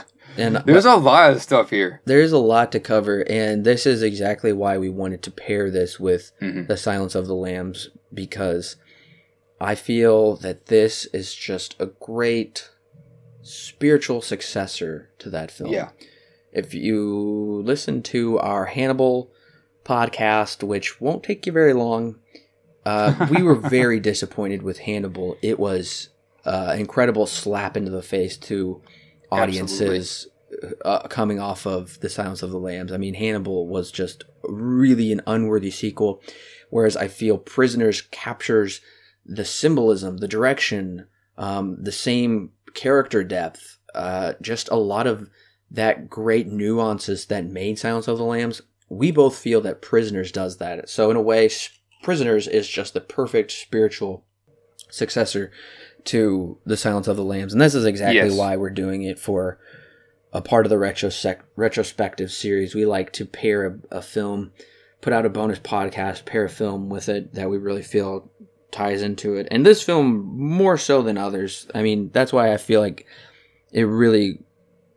It's just Silence of the Lambs and Prisoners. Like, those are just, like, incredible Lecter-esque films. Yeah, I totally agree with you. Yeah, and they are somewhat similar because the daughter is kidnapped in Silence of the Lambs, and they're trying to find her, and in this, the two daughters are kidnapped also. So, and they do drop, they're both in a pit in certain sequences. So, I'm just really mesmerized by this film. This film has locked me in. I am locked into this world. And you know a film is really, really good when I forget that I'm supposed to be taking notes for a film, because I'm just so enthralled by everything that's happening on the screen. I was like, oh crap, I need to take notes in this part, you know. There were a couple of scenes where I'm just like, oh wait a minute, you know, and then I'm supposed to start taking notes again. I'm reviewing. Yeah, I forgot about this. And I've seen this film 3 or 4 times, you know. And so if that doesn't say anything, I don't know what does. Yeah. But so like we said, this is only about a third of the way through this film anyways. But it's just so well done. Yeah, you're right. And that was me at the end, though. At the end, I just stopped taking notes. I'm like, I can't take notes. I need to just watch this, you know. Yeah, Dover decides to take matters into his own hands, like we said, and he goes Right. to Alex's house, and it's very disturbing what we see. Mm-hmm. I don't know how they filmed it. I didn't check to see at the end of the credits if they said no animals were harmed in the making of this, but he picks the dog up Yeah. with the leash by the neck. I was just like, oh my gosh, I was so mad. Yeah. So, and you know what? That would be proof enough to the father that he's sadistic. Yeah. I if he didn't believe it already, which he Yeah. does. But yeah, I agree. And he's singing a children's song, the same lines over and over. Right. And I was like, oh my gosh, Hugh Jackman puts him at gunpoint. Mm-hmm. Oh, I think the only problem I have with this scene is that the jingle that he sings, the girls sang earlier in the film, you know? I didn't even remember them singing that. Yeah, they sing it right before they go to. Okay, it's when the dad of the black daughter's family, Mm-hmm. he says, "I'm taking requests," and they start singing Jingle Bells and like Jingle Bells, Batman smells, Robin the egg, whatever, you know, Yeah. and stuff. That's where they first sing it, and then they run off, to get the whistle or whatever. And so then he's singing it now. Sure. And my only problem with this scene is that it's a pretty common jingle. This isn't something that is not one thing for the film. This is Sure. pretty common. Yeah, it Which- wasn't like a song they made up together. Right. Which actually I think would have been probably better if the girls would have been singing some little tune that's not as common and made up, and then he was singing it. Then it would have made more sense. Like, where did you hear that? Right. Okay, we've Right. heard it. Doesn't mean we've kidnapped people. Right. But I'd also like to make the argument against myself. Okay. I'm making an argument against myself that, yes, it is a common tune, but at the same time, the guy, Dover, is always super suspicious of Alex as it is. So I think it's more for just an audience sake Yeah. than it is for the story, because it definitely plays into his character, I'll give it that. But at the same time, it is very common. So that's what I would say. I feel like you could take it either way. I 100% agree. Yeah. But I think what we both can agree on though is even though his lines are kind of but his performance is really well done. Mm-hmm. When you can see his hand shaking when he's holding the gun. Yes. He's really nervous about it. And Yeah. something also about this is it kind of shows that Alex has most likely had some kind of pain inflicted on him Right. by someone higher than him, because oftentimes people who become serial killers will torture animals Right. or inflict pain on something below them like that. So yeah, I mean, there's a lot of signs pointing against Alex in this scene. Mm-hmm. And also notice that it also, once again, takes place at night. Yes. Interesting. Oh, yeah. They choose the time of day to be at nighttime instead of maybe during the day. The day when they is essentially when they walk over. the dog. Yeah. Yeah. Well, and you also notice, I'm really glad you brought that point up, because they talk about how they always take the children in daylight. Yeah. And Right. Alex gets kidnapped at night, and everything Hugh Jackman does is at night. Mm-hmm. So it's kind of interesting. There's that kind of there's a really big kind of just dichotomy in this film. Yeah. Between this side and that side. The children are kidnapped at night. He's kidnapping an adult. Or I'm sorry. The children are kidnapped in daylight. He's kidnapping an adult at night. Right. He does these scary things at night. The bad guys operate in the day. The quote unquote good guys operate at night. Right. It's just a very a weird- interesting contrast. It is an interesting, weird kind of shift. Yeah. From the norm, what you would expect. Right. And that definitely plays with this character because he's supposed to be a godly man, right? Yes. Yeah, everything he does, not only at night, but it's also kind of sadistic when we get later on in the film because of his own character. Yeah, it really is. He really struggles between not going into evil, because in the beginning he says, "Deliver us from evil," and Right. he's "Give us the strength to forgive those who trespass against us." Yet he doesn't do that. Right. Right. That's a struggle for him. That's a really great character struggle for him. Absolutely. And it really is ominous when you're going through the abandoned apartment when he's taking Franklin Birch with him, Terrence Howard's Yes. character. And I'm like, oh my gosh, what are we gonna find? You know, it's just creepy. Yeah. And I love how this is the setting that he brings, like, this is the place he brings him to, you know? Yes. Is an unfinished apartment building. Well, yeah. I mean, no, I think that was the apartment building that he lived in as a kid. Right. I'm And just it's saying been that vacant and it's abandoned. unfinished. Oh, yeah, it's abandoned, but now it's like he's kind of working on it, but not really. Yeah, I think it's just become decrepit. Right. And it needs complete renovation. Yeah, I'm just saying it's a really interesting spot that What's a dark spot? although they pointed to it earlier in the film, you know, this was what they chose to torture Alex in. Yeah, I mean, it's private and nobody's going to go poking around there. And Right. it's also the spot where his dad committed suicide. Exactly. So, yeah, lots of dark things happen there. hmm And Lots of memories. lots of bad memories occur there. And honestly, this is where Terrence Howard's performance really kind of shines. Where he's just a scared father. He doesn't know what to do. He doesn't know whether they should be vigilantes and torture someone or just let the law take care of it or what, you know?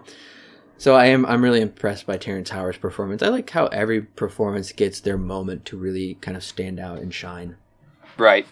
Yeah, no, I totally agree with you. This is one of his like defining moments, Terrence Howard. And he definitely is like on his he's like, no, this isn't right. We really should not be doing this at all, you know. But then in the end he ends up going with Dover anyways. Mm-hmm. And we'll see later on that even though I would say that, you know, the Terrence Howard and his family, they're the I'd say the purest of the bunch in this movie. But even they have a downfall too. They do. Because later on in the film, when we get to that, they choose to leave Alex in the box that Dover puts him in. Yeah, and we'll discuss it a little later, but that's kind of the point of the kidnappings is to make people lose their faith. Right. And turn against God. Mm-hmm. And we do see that happen with them. I don't know if the Birches are Christians. Yeah. Clearly no, it doesn't the ever Dovers say. are. It doesn't ever say, but we at least see the spiritual struggle. With, but even if they aren't Christians, it's still an interesting dynamic that although they're not the Christians here, they're more apt to be like, I don't know about that, whereas Dover's like, I want to do that, you know? Yeah, at least on... Well, no, it's both on Birch's part, pretty much. Right. Except to a point. So, and I agree with what Dover says when he tells Franklin he stopped being a person when he took our daughters. Yeah. I feel the same way. I think when you commit some kind of really horrible act like that, then you have forfeited your human rights in a way. Yeah. I mean, at that point now you've committed a crime too, so... Yeah, I think that might sound terrible to say, but I think when somebody does something really horrible and sadistic like that, they have waived their rights, they've given up their rights, you know. I wouldn't view them as a person any longer, because a person is a civilized, rational, intelligent human being that doesn't do evil acts. Right. That's an animal. An animal does impulsive, crazy things and kills other animals. Not a human. But also, that would mean that Dover is a really interesting line, too, because Dover has now kidnapped Alex.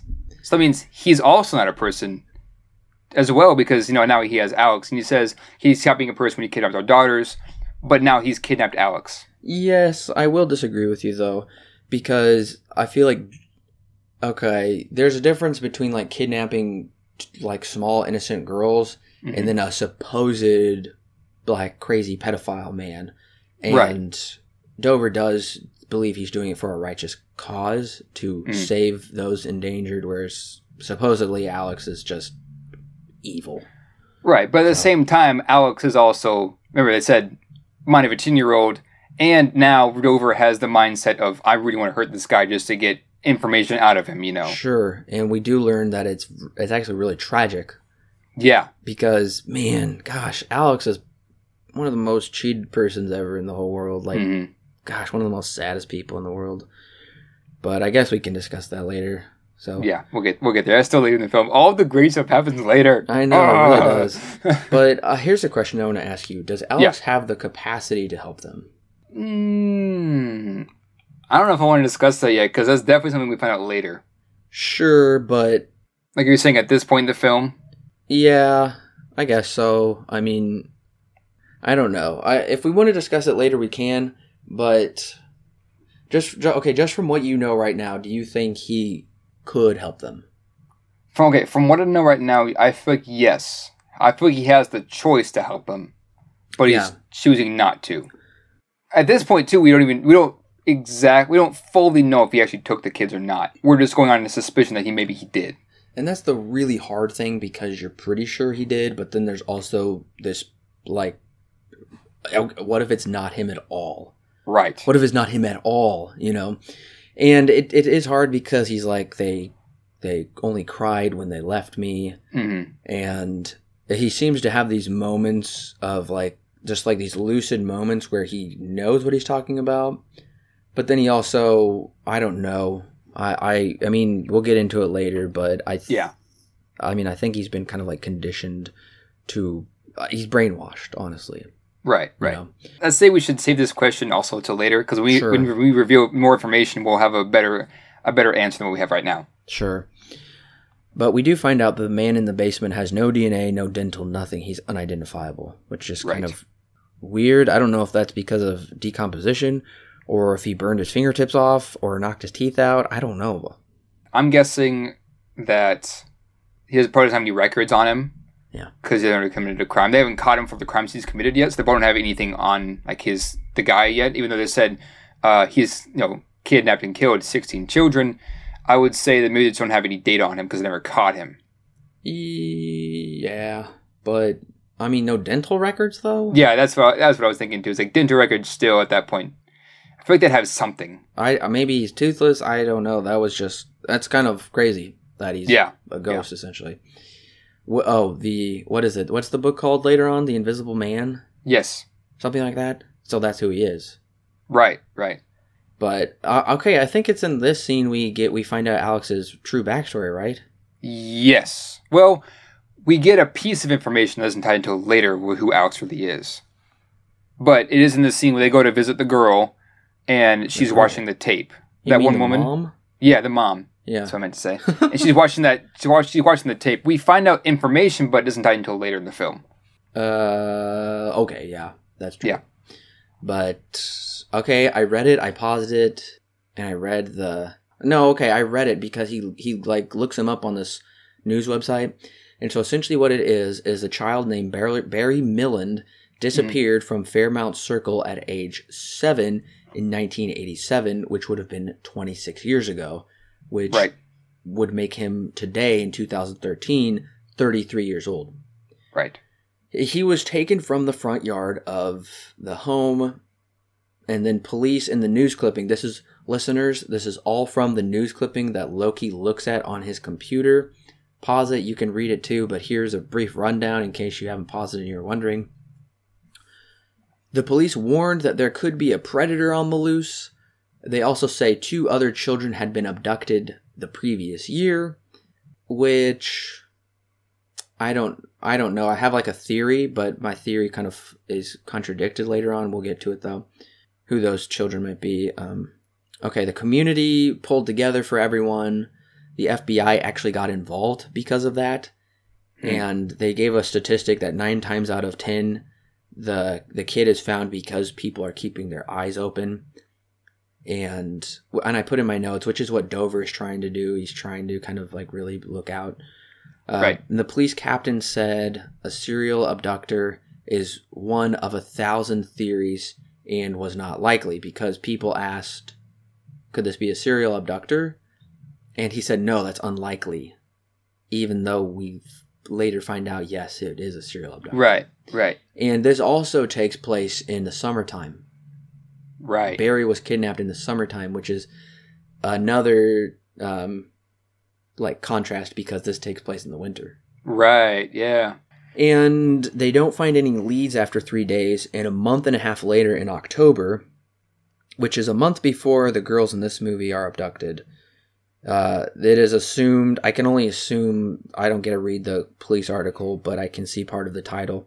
It's assumed the police stayed there, closing the case, and he's never found. Right.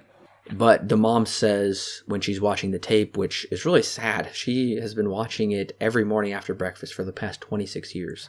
I don't think a tape can last that long, but I'm just saying. Yeah, that VHS would be destroyed. It would have been eaten by the VCR. Yeah. And it was in like pretty decent quality anyway. Like she didn't even need tracking or anything. Right, yeah. So barely any fuzz on it, but whatever, nitpicking. Beside the point. We're kind of tech nerds when it comes to this stuff, so yeah. not plausible. But the mom does say, same person who took him took those girls. I'm sure of it. Mm. And she believes they'll never. She's like, we'll never know. No one. She's like, no one took them. They're just gone, which is that like invisible man theory. Right. That they're just disappeared. Yeah, kind of a bleak scene. It not giving you any hope for this movie. And I believe there is the potential that the girls will never be found. Yeah, the movie definitely rides that of, there's a possibility these girls will never be found, right? And it's like, I don't want to think about that. So yeah, they right now, as of right now in the film, it's kind of hopeless, honestly. It really is. It continues this until the very end, I would say, almost the very end. It just continues this line of, this is kind of a hopeless situation. They're not giving any leads that are leading really anywhere. Nothing's really connecting, no one's talking. So up until I'd say when Loki loses it at his desk, and we'll get there, that's when things start to pull together and it's not as hopeless anymore. Sure. The priest returns and says the man in the basement was waging a war against God. Right. Which really ties into Dover's faith. And they took them in the daylight, sometimes more than one child at a time. Mm. He had a family. Loki completely dismisses this information. Right, he does. Which, I mean, I can understand because it's all really vague and nothing concrete. It's like, all right, that gives me nothing to really go off of. But right. I wish he didn't completely dismiss it because those are important elements to what we find out. Right. I mean, he does bring it back later, but yeah. Sure. It's just an odd scene where he's just like, that's it? Thanks for wasting my time. Yeah. And it's kind of sad, though, because when they leave the father, he's just like, he's just sitting there in that white room and just like, oh. You see, it's like this moment where he's just like, I tried to redeem myself and nobody cared. Yeah. Poor old drunk priest. Yeah. So... But now we're getting back into the torture of Alex, and his face is getting really bloody. Yeah. And I think that would be really hard to beat somebody like that for so long, or just even in general. I mean, and they're definitely, they're breathing hard, too. They've been at it for a while, so it's definitely getting down on them, too. And I mentioned this earlier, but I feel like he's doing this to make up for the lack of protecting his family. Yeah, he definitely is. After getting what he got from his wife... he's kind of like, no more stops anymore, It's my time to protect my family. Well, and do you also feel like his father would have been hard on him since he essentially failed his family? Or like in his mind? Yeah, I would say yeah. His dad was a prison guard for something like 14 years. Right. And I don't know. I don't know if I've really got his story nailed down per se. But yeah, I can definitely just see because of the performance Hugh Jackman brings, like, it's amazing because, like, he kind of, like, tells his backstory in his performance. Like, he was raised this way. Like, I don't know. It's just one of those really rare performances where you can just, like, make inferences about his upbringing. And because of how he acts now, you're like, oh, well, he acts this way now. I bet, his dad would have treated him that way or he would have felt that way. So, and I'm sure he doesn't really want to fail his dad because, I mean, one of the first things is mentioned is, well, the first line of the movie is "Our Father who art in heaven," which in a way you could think of it as like Dover praying to his dad, who he probably hopes is in heaven. So, right, yeah, I would definitely agree with you on that.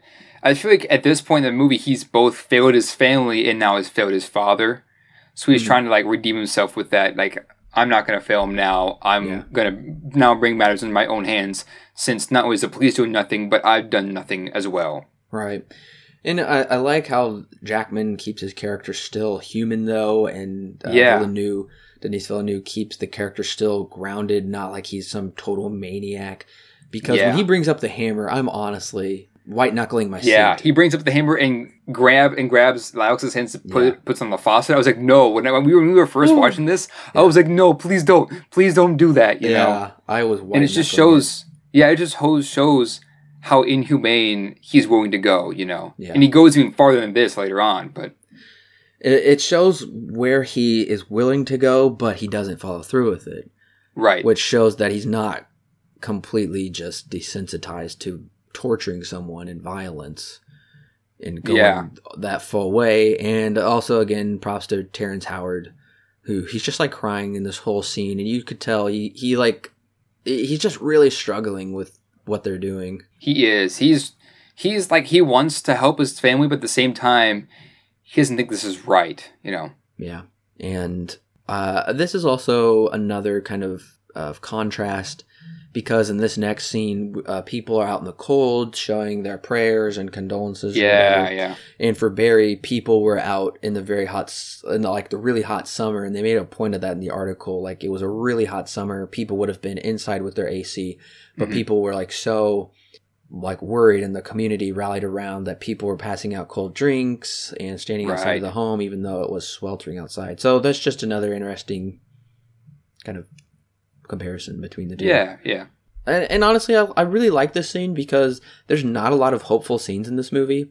No, this there is isn't. one of those scenes where it just kind of gives you some hope that that humanity isn't lost, that the community is coming together. You see candles, and you see like Jesus's face on those candles, and that there is still hope.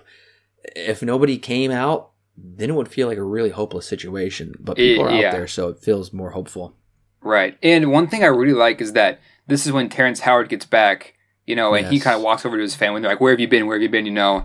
And he had like this panic attack at that time. Oh, yeah, he does. He kind of just shuts down, and he's just like, I can't tell you. I don't know what to say, you know? Yeah. But, and this is also one of the weird scenes because this man is like fondling this little bear in a creepy way. Like, you wouldn't do that. And I thought it was kind of funny how Loki's just like obviously watching the crowd. He's like sitting on the hood of his car, like, and that guy is just he's total freak. Yeah. My only question is what incentive does Loki have to go after him? Okay, what I'm assuming is he's thinking maybe the abductor could return to the scene. I think that's happened before. And okay, the guy is fondling the bear like a creep. And then when he notices that Loki sees him, he gets really suspicious. Like, you could see he like visibly gets nervous. He looks away. He starts backing away out of the crowd. And then when Loki stands up, you know, he like disappears away, and Loki sees him, and then the guy's running. Yeah. Clearly he feels guilty of something, or he has something to hide. So that's why Loki, I mean, they're not taking any chances, because there's another line later on where they're like, you know, the possibility that like finding them after a week is unlikely, and then like after a month or something, you're never going to find them again. So I think that's why he's like pursuing every lead, no matter how trivial it may seem. Okay, yeah, I can buy that, because when I first watched this film, and up until about now, until you explained to me, I was like, that's a weird scene, you know? Sure. But I get it now. I think it's a pretty good chase scene, though. Yeah. It's pretty good at being suspenseful, and I really love the settings in this movie. Oh, yes. I agree. They're just so top-notch, and they just do great of taking, like, regular suburbia and making it, like, really kind of scary. Or it's just, like, unknown. You don't know what's safe, what's lurking around the corner, and just, again, like you said, this is a night shot. Yeah. I love it. I love this night shot where he's running through the backyards, and everything just feels so real about it, and he's in people's backyards, and he's looking up in tree houses. There's just something very nightmarish about this almost. Yeah, there is. I love how this entire sequence is all in backyards up until the guy escapes him and the highway, you know. And he jumps on him from on top of him. Yeah. I was like, whoa. Yeah. That's crazy. Okay. And I like how Loki's like, get off of me. What are you doing? Get off. I'm like, what? Yeah. So, yeah, this is a great scene too. It is. And we now have two main suspects. Yes. but we don't have any connection between them either. So, I mean, we just have a lead, but no connection. I know, and that's why I love it, because it's so much like a maze. It is. It is. You think this could be the right direction, but you don't know. This could just be throwing you off the complete time. This could be a wild goose chase. We have no idea who this new guy is, and we don't learn about him for quite a while.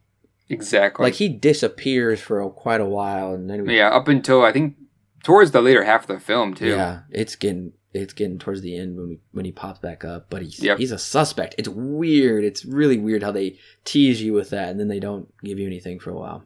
Yeah, exactly. But Dover believes that they are working together, that Alex and this guy are working together. Yes. So, I mean, it's not completely implausible, since there is a manhunt out for this guy now. They had his face on the news. Right. So, when Dover is questioning Alex, he asks him if his RV was parked on Fairmount Circle, which is where Barry disappeared. Right. And he answers no. And I'm assuming Fairmount Circle was probably conditioned out of him. Probably, yeah. I mean, he also may not have... He may have been too young at the time to know where Fairmount Circle would have been, I guess. Yeah, I mean, the RV... He's driving the RV. He's like, I drive the RV. That's where I like to go to get away. He says that. And he goes to park there. So I think there's part of him that remembers some kind of connection to that place. Yeah. Or some kind of comfort with it. But I honestly believe he really doesn't remember. Yeah. What it's all about. He is. I feel like there's just a lot going on in this movie, but it balances it really well. It does. Because I feel like really we're kind of like jumping back and forth a lot between scenes and discussing them. That's just because the movie does it, but I feel like the movie does a really great job of really maintaining a linear, coherent structure. You're right. And it's also, like we said, it's like a maze, we're kind of bouncing from one place to another, but we don't know if one's going to lead one way or one's not going to lead another way. Right. And Loki is checking up on this guy at like the outlet mall or something like that. Yeah. Bargain mart, whatever. And the guy buys children's clothes in different sizes and has messed around with the mannequins. Yeah. Bit of a weird. Bit weird. Yeah. And we also learn it's been 5 days since the girls have disappeared. Right. So it's been quite a while, which means... bad. Yeah, which means Dover is not going to be taking that very well either. No. Because he even says to Franklin, it's been 5 days. 5 days since they probably had a drink of water, Yeah. You're right. That's a good point. I want to bring that up because it just shows, that line really shows how high the stakes are. Right. And also it kind of shows his character, like this was something that he would say, Survivalist, yeah. Right. Survivalist attitude. So that's it kind of shows our mindset, and it shows how desperate they are to find their girls, and exactly. He uses his prepper knowledge to know this kind of stuff. I'm not shocked that Franklin kind of breaks down and tells his wife, because his wife seems tougher than him. Like, he just seems like a sensitive guy, and she seems like a little more cold to the situation or something. Right. But I mean, I am kind of surprised that he lets his wife see Alex, because he looks insanely horrible. Yeah, he looks bad. Like we've seen him being beat up before, but we never knew how bad it was until now. Wow. Yeah. And he's like, he can't even. The guy can't hardly see because both his eyes are big and puffy and stuff. Well, especially for I remember seeing this for the first time.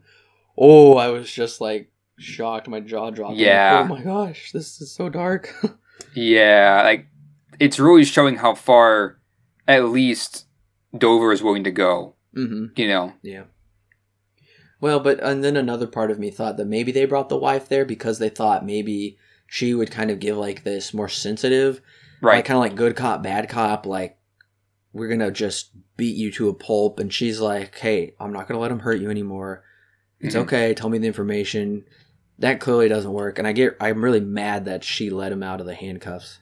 Yeah, that was kind of dumb. It was, because, and I thought he was honestly too weak to do anything, and then all of a sudden I'm typing, nope, he's wrong. I'm wrong. Yeah. Because strength just kind of comes out of nowhere. It does, but honestly, you know what I think? I think that he has clearly been in this situation before, because this is the second time he's been kidnapped. Because he knows what to do. I feel like this survival instinct is just really there with him. because he like pushes her, breaks the glass, grabs the glass, hits him, cuts him, screaming for help. Like he's done that before. Like he knew what to do. He's also been, I feel like he's also been preparing for this moment too, as well. You know? Yeah. I think it's just, although his mind is pretty lost and he has this IQ of a 10-year-old, it's just like this really big survival instinct that he's gone, and like he just has like that adrenaline to do it. Right. And going back to the emotion thing, I have in my notes, conflicting emotions. I like this. And basically just said, we feel bad for Alex, but we don't know if the actually kidnapped the children. Yeah. The father wants to get information out of him, but the wife just wants to know. But the wife goes for just an emotional punch rather than a physical one. Mm-hmm. So that's what I put down in my notes for that scene. Mm. There is a lot, because it's like, where's the line that we have to draw? When is it too far? Right. You know. Yeah. And especially when he puts them in the hot box. Mm-hmm. Well, that's what I call it anyway. Yeah. The shower box. Yeah, and this is where I feel like Franklin and Franklin's wife, they're just like, okay, this is the line that we're going to draw right here, you know. Yeah. And Dover says, if you want to let him out, go ahead. I'm not going to stop you, you know. And not even they can bring themselves to let this guy out. I know. Because he may be their only hope of finding their daughters. Exactly. Oh, it's just really hard. And it's like, it brings me to this point of, what would you do in this situation? Like, would you let Alex out because it's the more humane thing to do? Mm-hmm. Or would you keep torturing him until you get information out of him?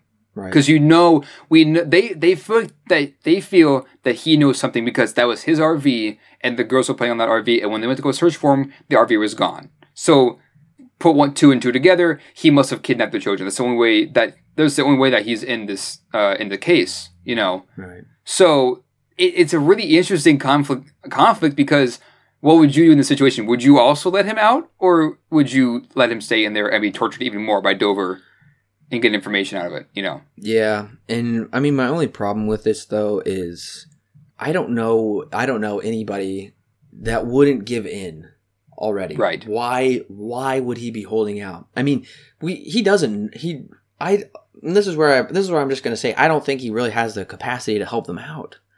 Right. Like, I feel like he has these moments just because of all the drugs he's been on for so many years, and he's just been completely brainwashed. But I just don't think that he can help them. And I feel like Dover at this point is so blinded. Like, they're so blinded. They're just like grasping onto like this like tiny link that there possibly could be. And I'm like, it doesn't make any sense. Like, a normal person would have definitely cracked by then.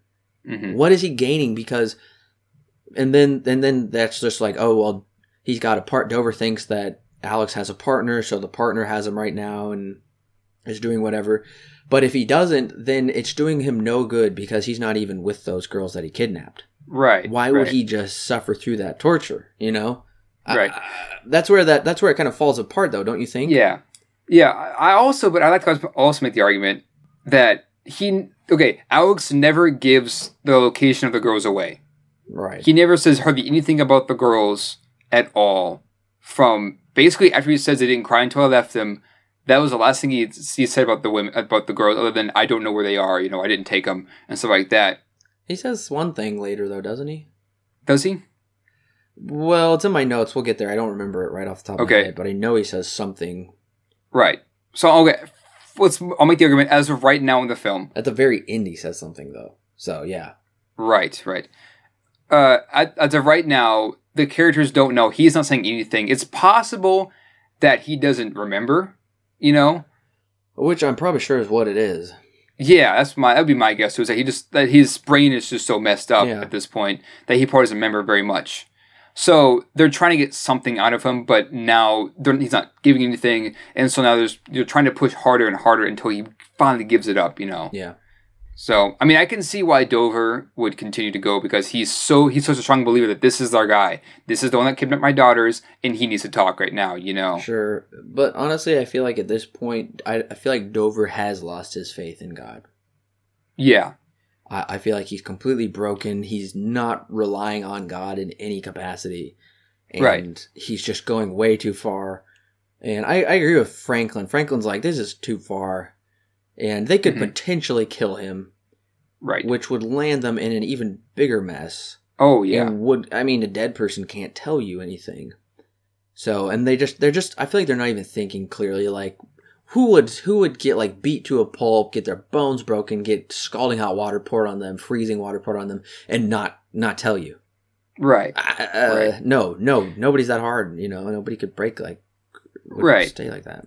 It is also, okay, I also like to bring up, maybe a contrast with the movie too, is that now Dover says we can't punch him anymore without killing him, right? Yeah. So he stuck him in a box where Alex can't hardly see a thing, and they can't see Alex, right? Mm-hmm.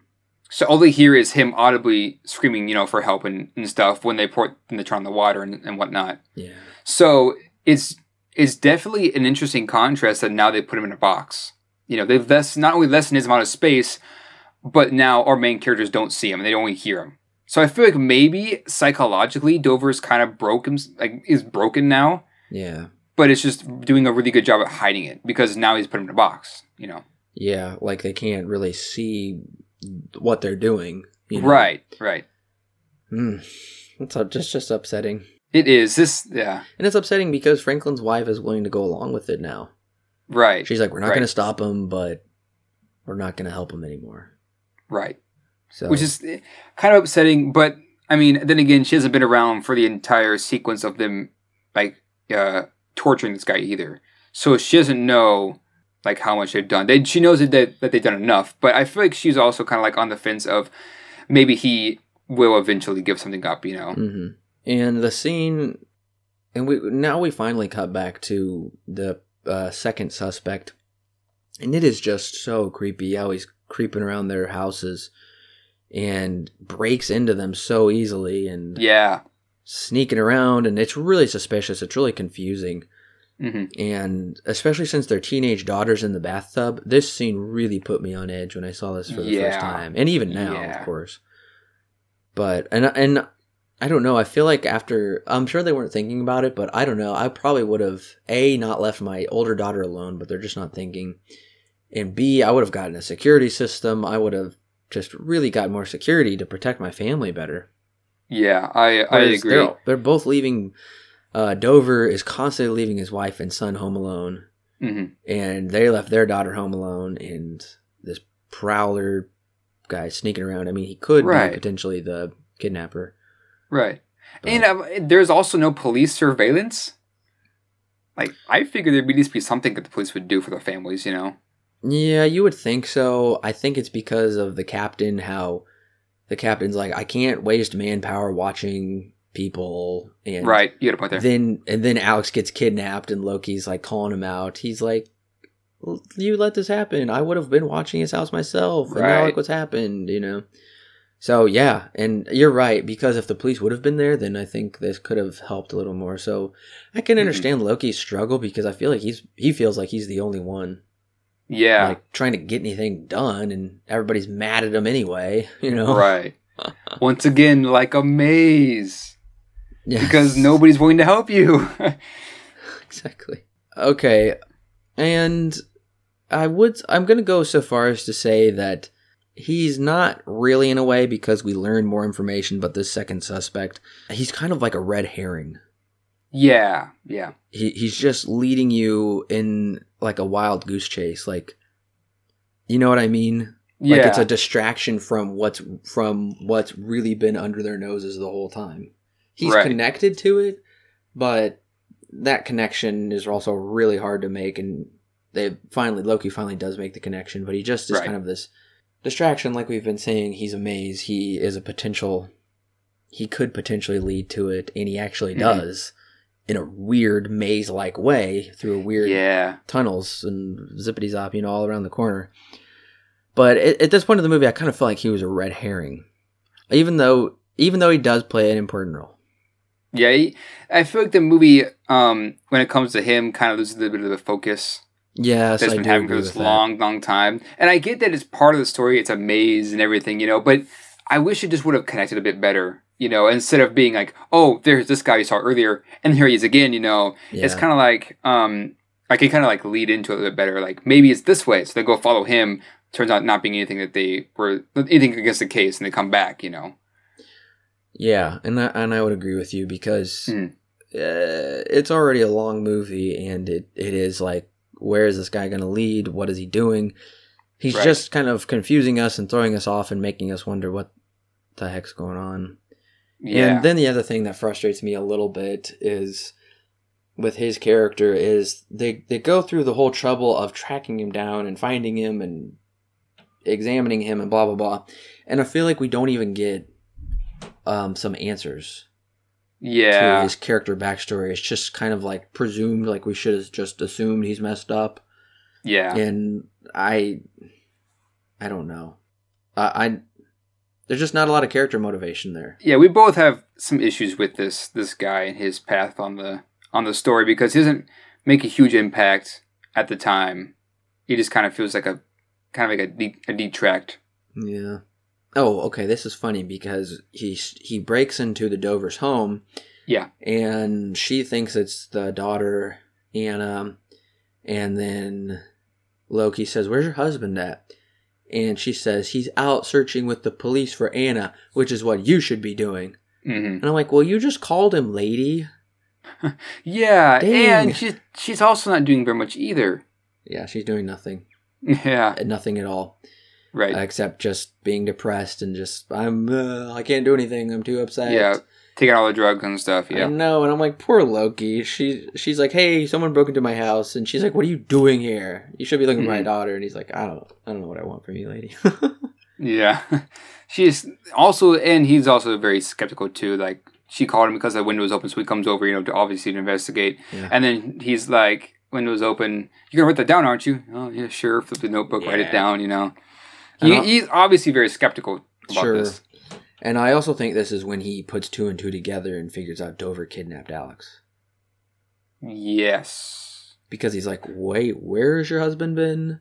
Mm-hmm. And well, he also finds out later that he goes to the aunt's house and finds out that he's been gone for a few days. She doesn't want to say anything to mess things up on the case. Right. And I think this is when he kind of puts it together. Because then this is when he starts following him. And he acts like the worst detective in the world by like stopping his car in the middle of the road, and the garbage truck's honking. He's like, "Just go around." And I'm like, "Man, you were terrible. You're clearly drawing attention to yourself." Yeah, and then after that, he pulls his car up into like that parking lot right to the left or whatever that is, and just sits there like, you could have done that before, I know. Oh, that was dumb. Yeah. So. I was like, that was really stupid. That was like a really odd character moment. I don't know if he's just out of focus. He's just sleep deprived. He's not thinking. And maybe that's what they're trying to show us. Maybe. Otherwise, it's just a really stupid, out of character move, I think. It is. And at this point, I wrote down that this film just has this really gritty feel to it, or this like grimy feel. Yeah. Because now it goes from this scene, Dover notices him, walks into the bar, into the liquor store. And then when he comes back out, it is now raining and snowing. Oh, yeah. So the weather conditions are also just getting completely worse. Yeah. And when he enters the vehicle, the colors in this scene are mainly just black and white. Right. That's a good point. Mm-hmm. Yeah, I mean, the wife's on drugs. She's depressed. Like, all hope is pretty much lost at this point. Mm-hmm. Dover's resorted to drinking. And it's been almost a week. I think it's been about 6 days. Right. So I know it's just like this really grimy feel where it's just like continually just like going down, down. And it keeps going too. Like things keep getting worse. Mm-hmm. Yeah, they really do. I mean, they just get worse and worse. Uh-huh. And there's just, like you said, there's just this hopeless feel. Even though we have leads to different things, it doesn't go anywhere. Yeah. Like they don't all connect yet, you know? And I'm sure Dover hates being told what to do by Loki. Yeah. Oh, I would, honestly. If I was his character, I would. I would too, and you can just really tell that in the portrayal of his character, where you can just tell like he would hate being told like how to take care of his family or something, Yeah. or what to do, and he really sells it in that scene, and he gets out of control. Yeah, no, this scene's great. Just them just talking back and forth, only them in the car.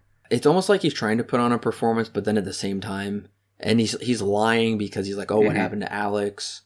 I haven't had a drink in 9 years," which may be true, may not be true, I don't know. And he just gets crazy. He starts pounding on his dashboard, and Loki's like, hey, you need to calm down. You can't be acting this way. Exactly. And I like how he hasn't really broken in front of anybody until he comes to Loki, you know? This is kind of when he starts to break down. Yeah, and of all people, like the investigator of the case, you know? Yeah. Probably the most calm of anybody in this movie right now. Sure. And there is like this, it's not like super defined connection, but there is a connection between Dover and Loki. Oh, yeah. How they're both pursuing the same things, but they're pursuing it in different ways. How they're both kind of these broken characters. So there is a really kind of a unique connection that takes some digging to uncover. Yeah. And it's kind of funny because Dover says, "Forgive me for not going home to have a good night's rest." And then in the next scene, that's exactly what he does. Right. He just falls asleep in his bed. Yeah. Yeah. So. And then we have this really touching scene of him having a dream of his daughter. Oh, yeah. And it's like, even making things even more worse, you know? They're pulling at our heartstrings even more.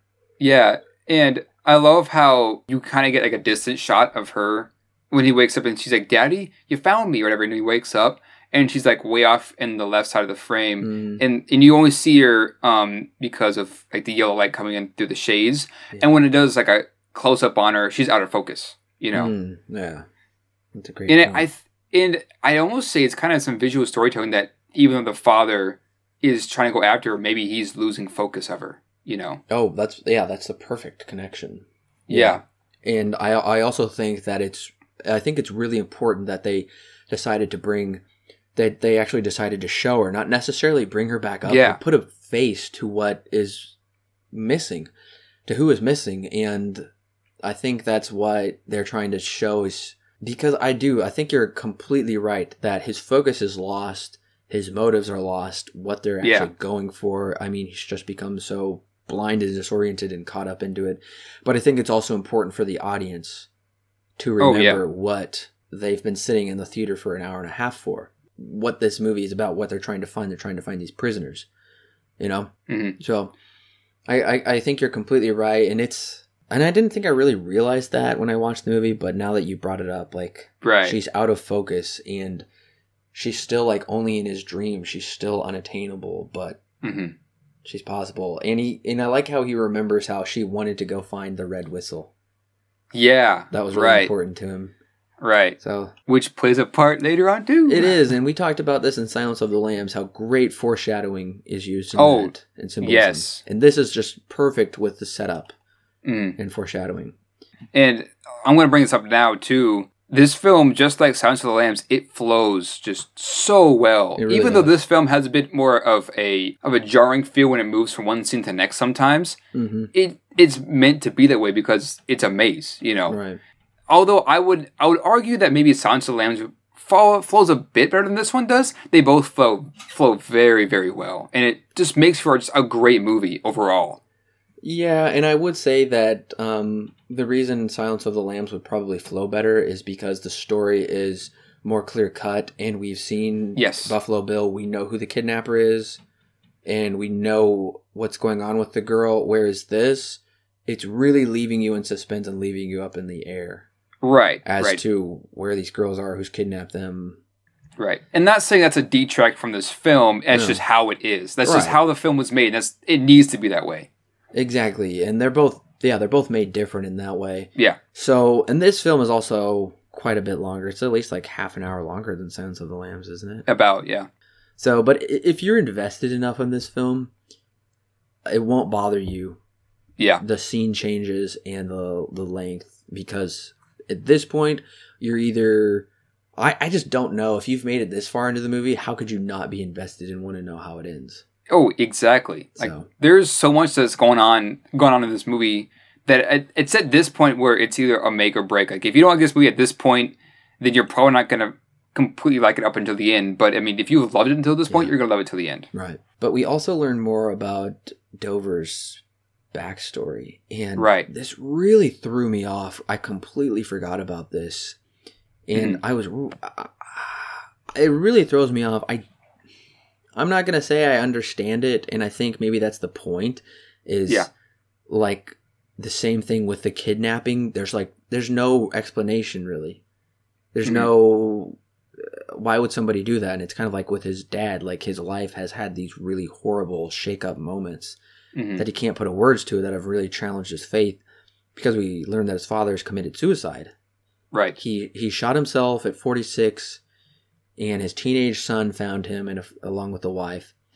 And we don't ever get a reason. At first, it bugs me. Like, I want to know, you're like giving me all of these things, but you're not giving me reasons. And I think that's the point. Because they never get a reason. Well, okay, Loki gets a reason, but Dover never gets a reason why his daughter was kidnapped. Right. Yeah. So I just think that's a way of showing the audience that real life isn't so clear cut. Yeah. Like, you're not always going to get a reason for everything that happened, you know? Right. Whereas, like, some movies, they'll give you tons of exposition and they'll explain everything away. But what Denis Villeneuve is doing with this film is he's really making it real. I mean, this film feels so real.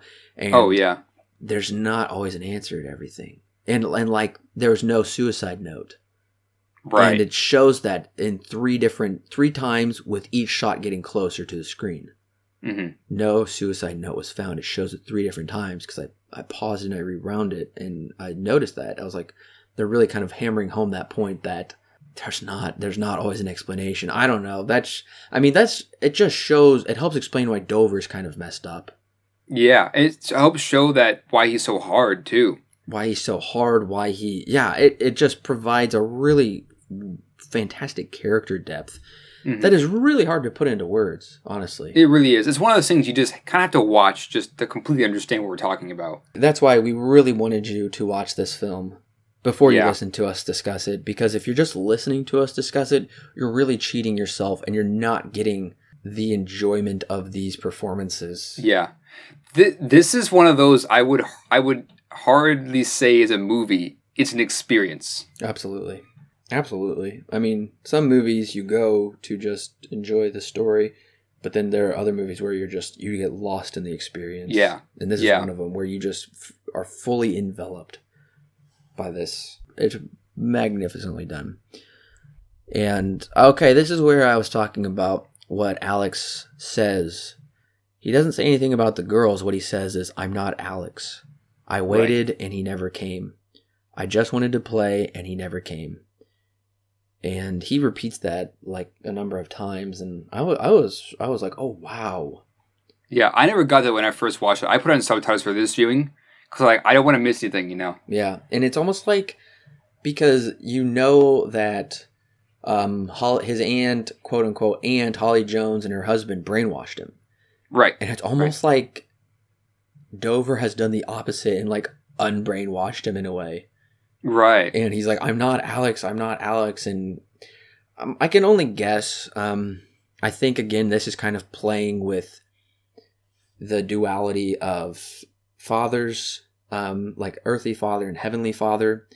When he says, "I waited and he never came," this is really despairing, because it's like maybe his dad never came to save him, but also maybe like his heavenly father, aka God, never came. Yeah. And God has like kind of abandoned him. And there is kind of like this thing to this movie where it's like you feel like God has abandoned these people in a way, up until the end, of course. So I think that's what he's talking about. It's a really heartbreaking scene. It is. When you just realize the full weight of it, that he is not Alex. He was kidnapped at the age of 7. He was brainwashed, given horrible drugs, had to do horrible things. He now lives with his captor. And now he is just being tortured to the extreme. Right. And he's just it's one of the most heartbreaking scenes in the whole movie, when you realize that it's like, oh my gosh, I just can't believe this has happened. And then it just gives you that feeling like, when he's like, I waited and he never came, which kind of makes me think of Room in a way. Yeah, yeah. How Brie Larson's character is like, I was in there for 7 years or something? 7 years, yeah. She was in there for 7 years, and she probably felt the same way. Like, where was my dad? He never came. Where were my parents? Where was God when all of this horrible tragedy occurred? Yeah. So, I don't know. That's another great film that we'll have to review sometime, is Room. There's a lot of connections with this, I feel, in a way. Because she is a prisoner. She is, yeah, you're right. Of a sex offender, a crazy guy. So, But not to give too much away about that film. That'll be a No. later date. Yes. But no, I completely agree with you. That's a really great point you brought up, because with that, Alex, when he says this, he's kind of given up, like, where are you, God, when I needed you? Later in that scene, Dover breaks down and then also calls out to God. Like, he prays and stuff, you know? Yeah. And it's a really interesting point. Never really put those two together until you brought it up. But yeah, it's also kind of interesting. But now Dover's gotten to the point now where he's now asking, gave me the strength, you know? Absolutely. And this makes me think that Dover's father failed him because he clearly took his own life. Mm-hmm. And now Dover is in a situation where I'm sure he wants to just despair and give up. Yeah. But it's like in the book of Job, when Job has everything taken from him and everyone's like, just curse God and die. And that's kind of where Dover's at throughout most of this movie. Yeah. Because he doesn't want to fail his family, though. Like, that's the drive. He has this family that he clearly loves, and he doesn't want to fail them. And it just shows the length of what a father will go to. Right. Whereas his father failed him, he doesn't want to fail his kids. And I wrote it down. He says, "Help me, God. I'm relying on your infinite power and mercies and hope to obtain forgiveness from my sins." That's like a really beautiful prayer. It is. So I wrote that down. And that's kind of when I feel like Dover, throughout this film, he had faith in the beginning, and he goes through such this tremendous challenge and crisis of faith. But you see that his faith is not gone, and instead he is now relying upon God. Right. Like, instead of his faith being ruined, it's actually strengthening his faith.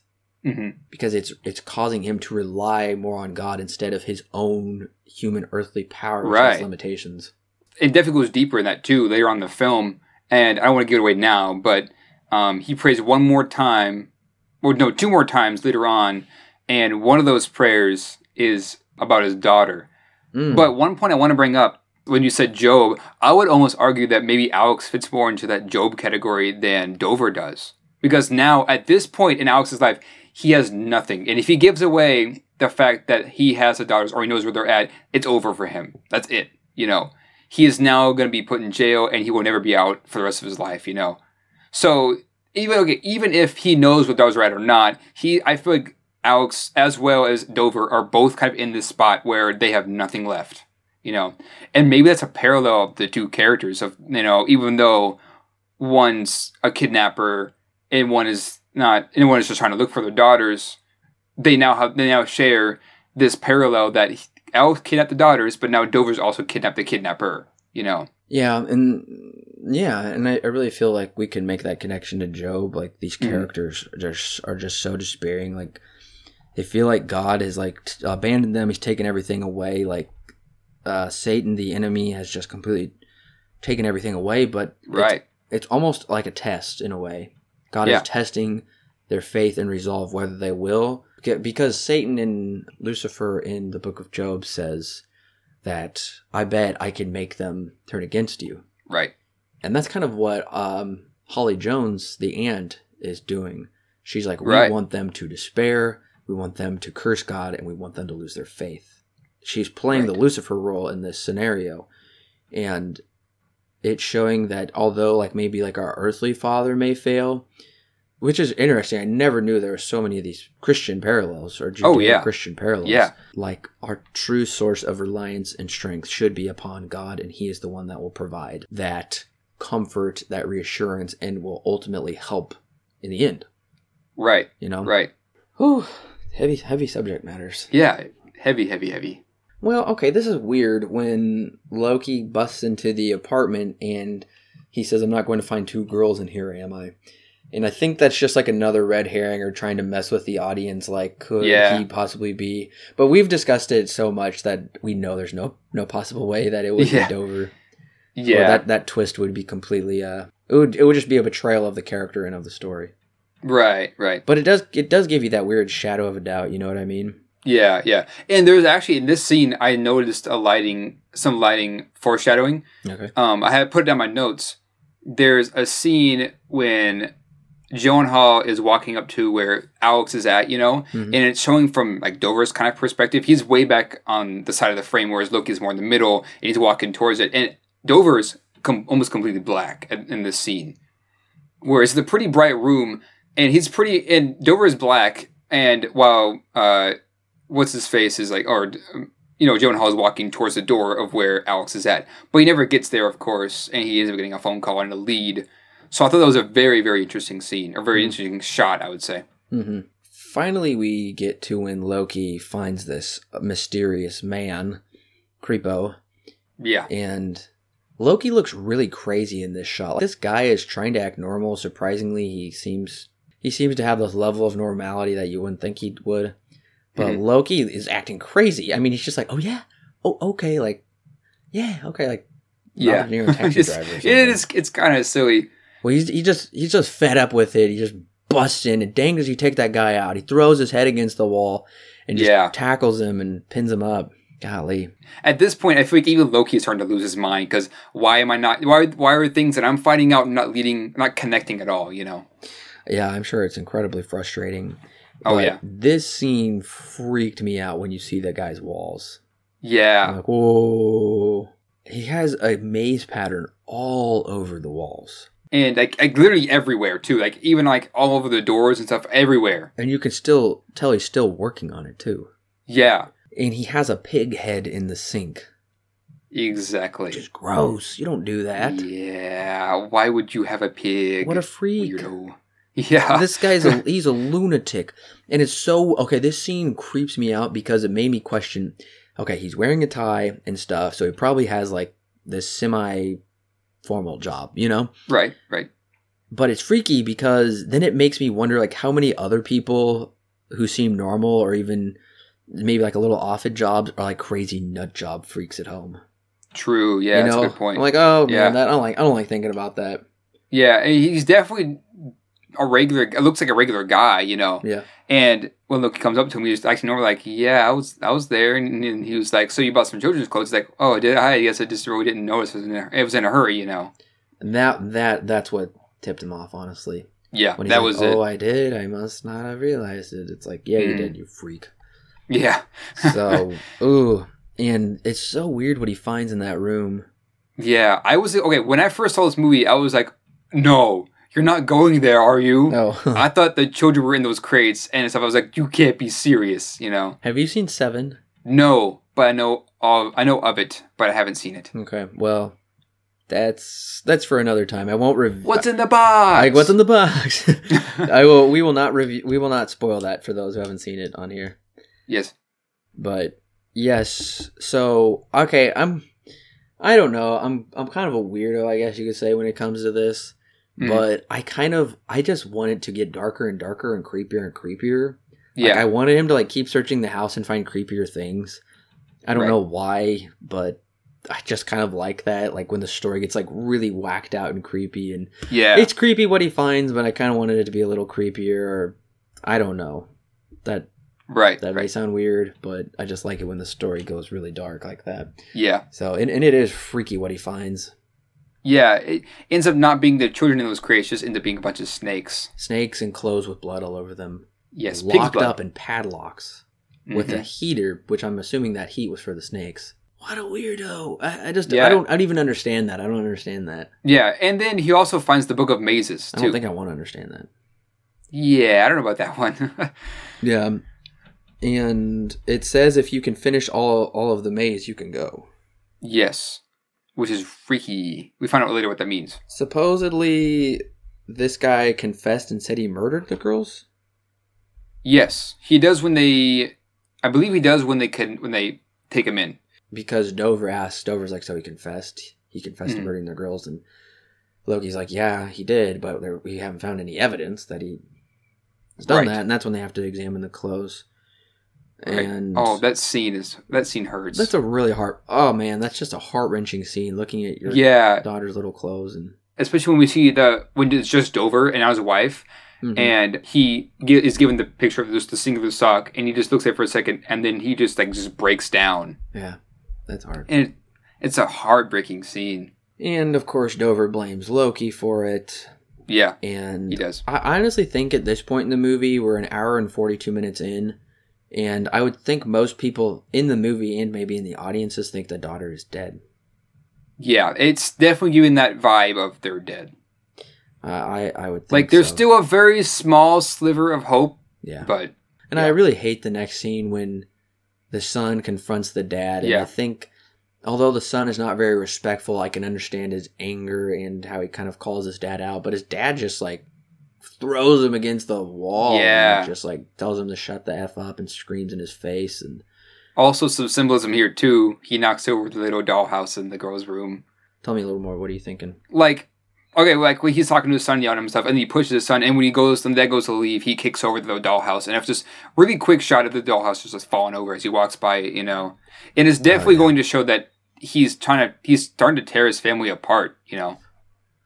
That makes sense. Yeah, that's true. Right. I thought when I first watched the movie, I was like, I know what that means. I was like, kind of, I thought it was cool stuff because I figured out what the metaphor means. But now I'm looking back at it now, and I'm just like, well, is that a bit too much in my face? You know, like, did they need to show that the dollhouse is falling over and stuff? It didn't bother me. I didn't even think about it until you brought it up. Yeah.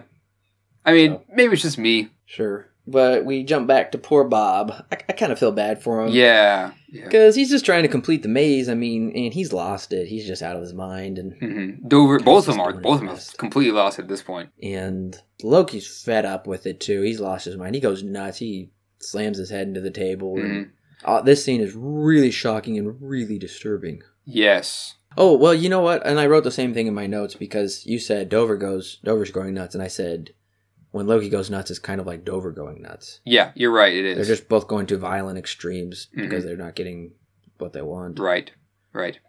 So it's graphic when Bob shoots himself. Did that catch you by surprise? Yeah, when we first watched it, I was like, "Whoa!"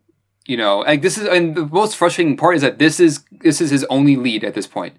Yeah. His only lead for anything in the case, and he kills himself. You know. That's true, and I know, and Gyllenhaal does a wonderful job of expressing the shock and horror from a character who seems pretty desensitized to like horrific things and hasn't shown a lot of emotion. He's just like, he's like, I just can't believe that happened, you know. And he's like trying to keep himself together. He's like, call a freaking RA in here, you know, and stuff. And then he ends up walking out.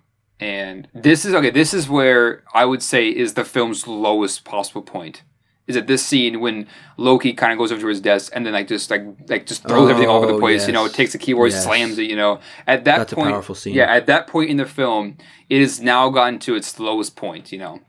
Mm-hmm. That's a really powerful scene. And it just feels like, because not only has the only lead killed himself, you know, as up until this point, the film has had this hopeless feeling to it. And now that feeling, I feel, is like just maxed out because everything that we possibly had in the case is now basically gone because the guy killed himself, you know. Yeah, and there's not going to be really a turning point for a little while. Yeah, it kind of rises his line for a little bit too. Well, then again, Gyllenhaal finds out, like, starts piecing things together at this point. You know, he finds the picture and the camper and stuff. He starts piecing things together. And I think that's a cool connection. Yeah. That the impossible maze, the maze at the very end of the book, is his necklace, which makes me wonder, though. I don't know. I'm kind of confused because this ex-FBI agent who wrote that book and put the last maze in there is supposedly the maze of that guy's necklace. Right. Okay, if he never caught the guy, never knew the guy, how would he know what that maze was, though, on his necklace? Yeah, I don't know. That kind of breaks down. Yeah, that kind of breaks down. I don't know. I would really couldn't answer that. My guess is just kind of one of those things you kind of just have to buy it, you know? Yeah, you just kind of have to give the movie. Yeah. You wouldn't even think about it unless Right. you brought it up. So, but back to the maze, now this kind of like whole maze like symbolism is starting to pick up because Alex actually says they're in the maze, that's where you'll find them. That's what I was referencing. Yeah, it's right, you're right. They're in the maze, that's where you'll find them. And I mean, they're just like these little tiny clues that don't make any sense to Dover. And this establishes that there's clearly a connection between Alex and Bob. And Alex has moments of lucidness, like, and I don't think he should torture him any longer because he's clearly trying. It's not like he's just It's like, I'm just going to tease you with little information, and then I'm going to completely forget. I mean, Yeah. And that's just a frustrating aspect of Dover's character, like how far he goes torturing this poor guy. Right, and it's almost, I feel like, to a point now where he doesn't really want to torture him anymore, you know? No, he doesn't. He No, just, like, there's definitely this look on his face where I don't want to do this anymore, I just want the information, you know? Yeah, So, you're right. I think this is the scene he tries to say the Lord's Prayer and then doesn't get all the way through it. And I think this is also when he next goes to talk to his quote-unquote aunt. Right, Holly Jones. And she kind of gives him this weird backstory, like her and her husband used to be devout in some form of Christianity. Yep. They traveled around in their camper with their son, handing out pamphlets, telling the good news. So a little crazy, it seems like. Right, and we find out later that And- she's trying to, deter him from God, which is interesting too. Well, and I think the reason that is because their son died of cancer. She's like, our son died of cancer, then we saw things differently. Right, I forgot And about then, that, yeah. right after that, they adopted/abducted Alex. Yeah, right. And she's like, we never got over the loss of our son. So I think there was already something that was cracked about them. Mhm. I have a feeling these people weren't trying to spread true Christianity. I think they're trying to spread some really warped form of Christianity. Right. And then I feel like they felt like they were abandoned by God because clearly they're like, they thought of themselves as these devout Christians Mhm. traveling the country, trying to win people over. And then their son dies. And then they kind of like think, oh, this is God's fault. So they turn against God. Right. And that's why they want to destroy other families, because they feel like God destroyed their family and they want to Exactly. deter people from God. And that's a really kind of scary and dark way of thinking of it, Mhm. how they're going around like I mean, trying to like undo what right. God's created with the Right. family, you know? It's not abnormal for someone who has faith to lose that faith if something really, Yeah. really bad happens to someone that they love or themselves, you know? Sure. No, you're completely right. That's not abnormal Yeah. at all. And that's what the movie is showing us, how it seems like these people are losing their faith through this. And it's kind of like these crackpots, the Joneses, they're like, all right, we're going to put other families through what we had to go through. Right. You know, except it's just really messed up. It's Yeah. really despicable. Right. So they at least killed 16 children, supposedly. Mhm. Or did they at least kidnap 16, yeah. Yeah, he said he killed 16, but Alex would be 17, and then Bobby, who escaped, would have been 18. So hmm nearly 20. And that's a lot of. And who's to say there's not more either? And who's to say they're not more? Yeah, over that time span. It's Right. ooh. Oh, okay. And this is weird because I think that Dover is probing Holly by saying, "I keep dreaming of being lost in a maze." Yeah. In a maze. So I feel like he's trying to see if that has any meaning to her, because that's what Alex brought up. Right. Right. And she also brings up her husband had snakes. Alex was she said Alex doesn't talk much now because he was afraid of snakes. He got bit by one of them. Right. And she's like, that's not my favorite memory. And honestly, I don't know. I'm sure your imagination could go to many different places, but I feel like maybe the snakes would be used in some sort of weird religious way, probably. Maybe. I've heard of that Yeah, before. yeah. And also like as some form of like punishment. Like if you do something wrong, that's like a form of brainwashing them, like you're Right. gonna get bit by a snake. And we noticed that guy, the Bobby guy, in his house, he had all those snakes locked up. Right. So it's almost like maybe he's trying to like lock away that horrible part of his childhood. Yeah, yeah. Like with the children's clothes and like the blood and the snakes, like he's trying to put that away maybe. hmm Lock that away in that part of the house. I think that's a symbolic aspect to it. Right. Yeah. Yeah, I agree. Oh wait, I want to talk about how Bob buried the two mannequins on the side of his house. Oh, yeah. You remember that? Yeah, isn't that been... They found out later, though, right? Yeah, it's just like right after this, I think. Okay. Okay, I thought that was bizarre. Did you think that was really bizarre? Yeah, because we know that... I thought it was children. Yeah. I was so scared when I first saw it. Yeah, we know that... Well, as we said before, we find out that Bobby goes in, buys children's clothes, and then would like mess with the mannequins and stuff, which is really weird. But yeah, we find out that he's apparently took a couple and has buried them. And bashed one of their heads in. Right. Which is really weird because the kids, or at least Dover later, gets put in a pit. Yeah, and yeah, they're kind of buried in that sense. Yeah. And I also think of it as, like I just brought up, he's trying to like lock away that part of himself in the house in all of those cases. Yeah. And then I also feel like he's trying to bury his kidnapping and like what was done to him as a child. That's why he took the child mannequin and he kind of like bashed its head in, kind of like he's killing that part of himself. Right. Like killing the child in himself. He like wants to do it. Mm-hmm. So I think he's a person that wants to change because he escaped after 3 weeks. Right.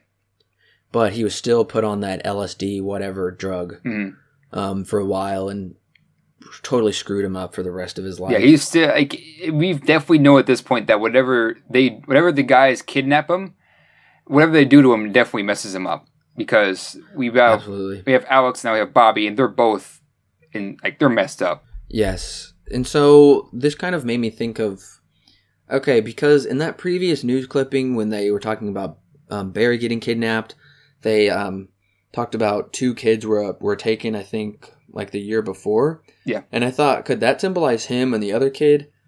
But then I was like, well, that doesn't work because Holly said that Alex was the first kid they took.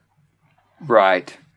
So I don't know. I guess that theory doesn't really work, but I like the other one better where he's really trying to bury that part of his past. Yeah.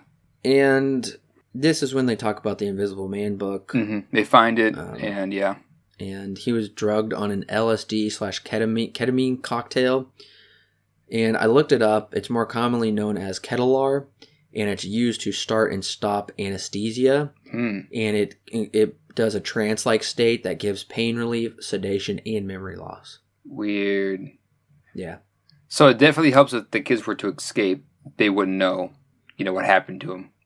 Exactly. That's why Alex knows nothing, because for like 26 years he's been taking LSD and ketamine. So I guess that does help that he wouldn't know where the girls are at, would it?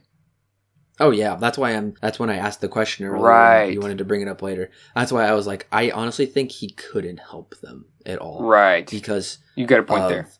Because of this like LSD ketamine cocktail that he's been put into him for like probably over 2 decades. Oh yeah.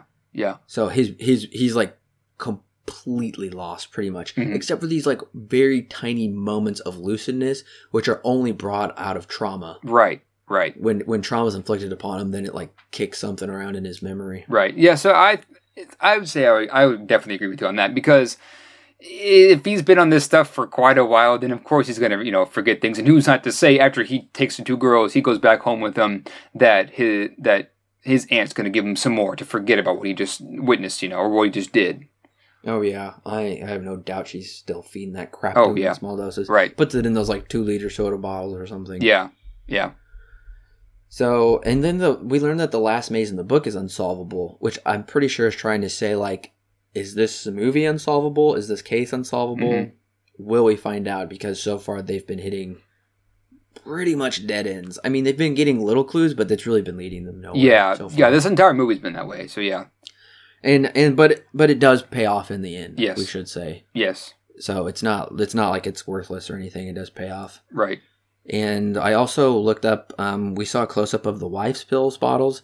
She's on bromazepam, which is an anti-anxiety pill. Makes sense. So I don't know. I just thought I'd look that up. Yep. I guess that makes sense. Yeah, she's pretty distraught. Yeah. You know what? Okay, this is finally when Joy is found. Yes. Joy Birch. Yes. And just the face Hugh Jackman makes when his wife says Joy is alive and at the hospital, that it's just amazing. Yeah, it's finally something good is happening in this film for once, you know. Yeah, and this is where, this is where things take a positive turn for like a second. Yes. And then they just like go mega dark. And then immediately changes tones. Yeah. Yeah. Like it's just like this like potential ray of hope, and then it's like, yeah. And, no. And it's her remembering what it was like, you know, what she was doing and with the other daughter in there too. And it's like, whoa, you know, because it's just so sudden. Once she sees Dover, she instantly remembers what just happened, you know. Yeah. And she's like, you were there, you know, and everything. And it's like, you know. Yeah. Well, oh yeah, that scene scares me because the girl wakes up and she's like, you were there, and then that music, yes, the flashback is like, boom, the and music shows the maze and them like laying in the room with the drugs and everything. Yeah. And that really confused me. And I remember my dad saying when we saw that, he's like, oh wait, is it actually Dover? Is he actually the kidnapper? because then you see him running away, Yeah. which is really suspicious. Right. And that, I think that really is meant to throw audiences off. And it confused me too. I was like, holy cow, wait a minute. Mm-hmm. This movie did not go where I thought it is. He's actually like a sicko, you know, Right, whose dad right. committed suicide, and he actually has them. Because Loki gave that line earlier, like, I'm not going to find two girls in here, am I? Mm-hmm. And we that. do see, and honestly, I think the reason Joy thinks it's him is because we see the coat, and I think they have the same coat. Right. Yeah. Remember Dover's coat with the hood? That's the same coat that grabs her. That's why she said that, I'm pretty sure. Yeah. Okay. Yeah. I was always wondering what this scene was Me about. too. And I was like, but now it makes sense. Okay, that makes sense a lot. Yeah. I think that's the only connection. And you notice something really creepy is when Joy says she doesn't give the sex of the abductor. She says it put tape over our mouth. Right. Right. So we don't really know if it Really- was Alex or if it was her, you know. Yeah, we don't know if it was Alex, Holly, or even Dover. Mm-hmm. So, and that's just creepy when she refers to the abductor as it. Yeah. It put tape over our mouth. Yeah. So, and honestly, Dover running away makes him look guilty, and he drives up over the thing Yeah. through the grass and into traffic like a nutso, like he's completely running away, and Loki's like, "Stop! Where are you going? Yeah. Like a crazy man." Yeah. And so he chases, You know? and Loki's like, okay, I know where he's going, you know. And so he heads over Yeah. to the apartment, I think, where his dad, wherever Alex is at. He heads to where Alex is at. No, Dover. No, Loki. Yes, Loki does go to the apartment. Yeah. Yeah. And okay, when Loki finds Alex, he just has this stone cold look, like he's seen it all. Like when he finds Alex, like, oh my gosh, I can't believe this. Mm-hmm. Like You he's know trying what to I mean? pull things together now, you know. Yeah. And honestly, I think when Dover does go to Holly's house, I think he's got a great cover up. He does. He does. He plays it really well. Yeah, he tries to he's trying like I'm just gonna go in, you know, I'm gonna act like it, you know, and he's gonna of course try and turn the tables on her, but that backfires. Okay, but I'm confused. How does he know that it's Holly? How does he know it's her? I think he had a fleeting suspicion the whole time, but I don't know.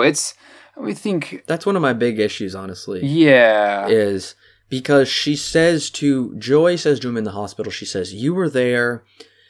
And then he's like, he has this revelation somehow, and then he runs and goes to her house, and he's ready to confront her and stop her and say, "Where's my daughter?" But I'm just... right. And like I said, there's the jacket connection earlier, and then it made me want to go back and watch all of their scenes, and I'm like, was she wearing his jacket pretty much? The same kind of jacket? Mhm. And then he I don't know, but that's pretty left open, I think. So I don't like that though. Yeah, I don't know. It does. I never picked that part up either, so I don't know why he thought it was Molly's house or not. But why did she know that he was, and how did she know that he was coming there? Like, she's just like so on edge and suspicious? That would be my guess. I guess. That doesn't explain that either. He just goes there and he's like, "This is her. I know it." And I really feel like there's something missing because she probably heard that Joy was found, and then he comes there, and then... Well, okay, if she She's heard just- that Joy is found, then I guess I can understand why she'd be kind of on edge, you know. Sure, that makes sense. So- I just... Yeah. That part really wasn't given much time to develop. Yeah, I Just agree. kind of disappointing because... And Loki just comes upon her by accident, even though he has way more clues than Dover does, honestly. Right. So... But I mean, then again, That's an issue. Loki's also kind of the one who wants the facts more than a suspicion. Yeah. So, True. This twist really shocked me the first time I saw it. mhm. I was completely thrown off. I was so shocked. I was too. I did not believe it was her. I was like, no way. Yeah, the whole time I was like, it's got to be Alex. It's got to be Alex, right? And then it completely changes at the scene. I'm like, wait, what? Mhm. And I mean, now that like we've analyzed it so much, and like when I was watching it yesterday, and I just analyzed it so much, Mhm. I could see the twist coming now. Though, You were, yeah. like I could see the connections. Hmm. Yeah, after watching Already. it, even just as like a second time, you can definitely see how she weaved herself into the story, you know? Sure. And this is kind of like what you were saying earlier. This is like an experience. Like if you want to be a detective and figure out this movie, Mhm. you can. You Yeah. can look at all the clues they give you Exactly. and kind of jump into it, almost like a video game in that sense, where you can decipher it. Yeah. Yeah, but I honestly kind of have a hard time believing that Dover just lies down like this and lets the old woman get the drop on him. Yeah. And he's just like, okay, I'll do it. Yeah. I just wish he would have fought somehow and got shot and done something. I don't know, but she is threatening the daughter. You know, I don't know. I was surprised he didn't try to flip the table. I just assumed maybe he's just so afraid that if he doesn't do it, then she'll just go shoot and the daughter or something. Also, I'd also be kind of apt to believe that maybe if he gets himself captured, now that he doesn't really have much of a choice, if he were to get himself captured, maybe he can see his daughter, you know? Yeah.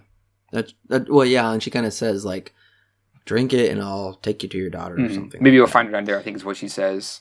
But yeah. It's creepy. Yeah. And you know what? And this is one of the things I always hate about movies is when, I mean, they're clearly doing it on purpose, but when someone goes lone wolfing it and then this happens, right. And it's like, if you would have told somebody what you were doing, right, then we could have resolved all of this. Right. But it is also in Dover's character to kind of just take things in his own hands as well. Sure.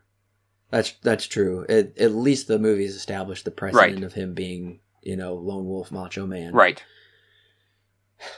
And honestly, I mean, they got to have more of an exciting finish than... Yeah. Then, you know, just the police like, busted. Yeah. Dover was our secret agent walking in there. Right. So and I thought it was interesting how she couldn't even remember Alex's name. Yeah. She calls him Jimmy, then she gets it right and calls him Barry and she forgot it. She's like, I forgot about Bobby Taylor. Mm-hmm. Which makes you think that she's been doing it like so long. She just doesn't even remember the kids that they've adopted. She just, starts to forget the names. Yeah. Mm-hmm. And she thinks that Dover has become a demon because she calls him a demon, essentially. Right. Which I don't believe he is. I believe her plan has failed. He hasn't lost his faith, you know? Mm-hmm. Yeah, exactly. You're so right on that, actually, yeah. Were you surprised about the broken down car twist? Yes. I was like, that car is not going to work. Is she going to have to push it all the way or something like that? You know, she's like, it's underneath the car. And so he tells her to get in. Or she tells him to get in. He like pulls it out and she pushes him down the hole. Yeah, that was surprising. I like how he gets shot. Yeah, he also he's like, you're going to go down the hole or, and he's like, no, I'm only going to go down if you shoot me. And so she's like, all right. So she shoots him in the foot. Yeah, that was, ooh. Yeah.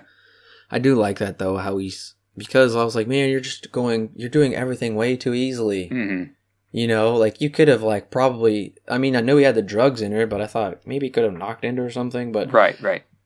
But, and at that point, I would be kind of shocked too that, oh crap, she's really not messing around at this point, you know?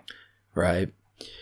And what also is just so heartbreaking is when she says Alex never laid a finger on the girls. Yeah. Like, that kind of pulls it all together at that point. It's like, oh my gosh, he has just tortured this guy for no reason. Yeah, right. Like, look what he's done. He's just almost become just as bad as Holly Jones and her husband in a way, you know? Right. Because, I mean, those boys didn't do anything wrong, so, and Alex didn't do anything wrong either. So, I mean, yeah, it's really heartbreaking. It is. And he probably broke a leg or two jumping down there. Oh, yeah. Or hurt something other than just being shot in the foot. Yeah, he probably breaks his legs, and then it's so scary when she says, I hope you're still alive when she dumps the daughter's body down there. Yeah. That's just horrible, and you're just praying that won't happen. Yeah. That's just too dark. Yeah, I agree. Honestly, when I first saw the film, I was slightly disappointed that, because they've been talking about mazes so much. Yeah. I thought there was a maze under there. Right. I thought that when he jumped down in there, it was going to be like a tunnel, and he had to like follow it or find his daughter in the middle of a maze or find his way out, and there wasn't at all. Yeah, it's just a pit. And it isn't. Like, the maze is more so symbolic. So I was kind of disappointed about that at first. I was like, well, you've been like talking about a maze for so long. Right. And finally we get to a possible maze, and then you're like, nope. I would like to know like how far it does go in each direction, though. Yeah, my guess is it's probably just deep. A hole. Yeah, it is definitely a deep hole, but my guess is probably just a hole. It doesn't go very much anywhere. But I do like how he's been trying to figure out this maze as well with on different side of Loki, and he almost finds out, and then he gets trapped. Yes. So it's just a bitter moment when he gets that close. Yeah, and it he is. becomes a prisoner. It's so sad because he's so close to the end. He's so close to finding his daughter, and then he gets trapped, Yeah. Well, and that's why I was wondering, though, like, how far it went, because I was wondering if there was, like, bones down there, like Right. bodies. Because we see clothes and drug bottles. Yeah, there's definitely stuff down there. And he finds, the whistle for his daughter, which is a really touching moment. Oh, you're right. That is a very touching moment, and it plays wonderfully into the end. Mm-hmm. So, and he says, Almighty God, protect my girl. I thought that was great. Yeah, and like I mentioned this, I was going to say this earlier, but this is the prayer that is a big turning point for his character, because the entire time he's been praying only for himself, like, give me the strength, Yes, and then now yes. he's gotten to his absolute lowest point. He's like, give my daughter the strength now, Yeah. which is really powerful, I would say. And he's like, finally, it seems like he's asking God to protect her, because he's always like, no, I can do it. I can protect her. God, I need your help sometimes. And he's finally just like, can you do it? I don't have the strength anymore. Yeah. Like, He physically it shouldn't can't be do me it. who I rely on. Yeah. Right. And he's like learned that. He's like, I'm not Superman, even though I would want to be. So that's just a great moment when he realizes to rely on God. And this is when his character arc is ended now, and it ends in probably the most perfect way of the movie could do. It is now he's learned at this point in the movie that he can't do everything. Exactly. Yeah. And when we go back into the house, I just noticed there's a picture of an angel watching over children in the hallway. Oh, I didn't notice that. Which I think could be kind of interesting. It could be taken two ways, like the normal sense, like they used to have this Christian symbolism, in their home and Christian believers, and now they're not anymore. But it almost like could be taken as like a hopeful sign. Yeah. That he just prayed for God to protect his daughter, and in like one of the next shots, we see an angel protecting children. Right. That's a good point. Like that's exactly what's going to happen, And maybe Loki is that angel. Ooh, that guardian angel that comes in and saves the daughter. Right. Because he like, and honestly, it's just kind of like this match, the whole movie, like between like him and Loki, like, you didn't save my daughter, you need to be protecting her. And he's like, but I'm her dad, I need to be doing it too. And it's Loki is the one who saves her. Yeah. So that's a good point. And honestly, I really like that. I really like that concept. Yeah. He prays to God, and who does God send? He sends Loki. Yeah. It's like I said, this is a really, really good movie. And it definitely it's not only something that the character learns, but maybe it's something that the audience can learn as well, Yeah. That, Absolutely. you're not going to be able to do everything, And yeah, it's true. It really does make you think that you shouldn't just rely upon your own strength. Yeah. And this film is incredibly rewarding upon repeat viewings and just discussion. Absolutely. I'm just discovering so many things with this. Okay, and this is when I just stopped taking notes. Yeah.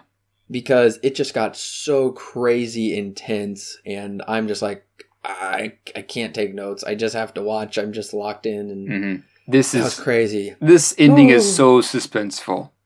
It is, and he gets shot. Yeah, he gets grazed. Yeah, he gets grazed. He kills her, thank goodness, and she says kind of a cheesy line, which seemed weird, but maybe in line with her weird character. I don't know. Yeah, when she's like, "I don't want to be buried in a box" or something like that. Yeah. That was weird. But at that point, it's already too late because she's already injected the girl with poison, Yeah, I don't think she gets all of it in, though, I want to say. Maybe she does. I don't know. I think she does, because by the time Loki gets over there, she's pulling the needle out, I wasn't sure if she, like, he's like, hey, stop, and she stopped. I wasn't sure if she went through with it or stopped. I think I remember seeing her going all the way through with it. Either way, she injected her with poison, Some of it, which is bad news.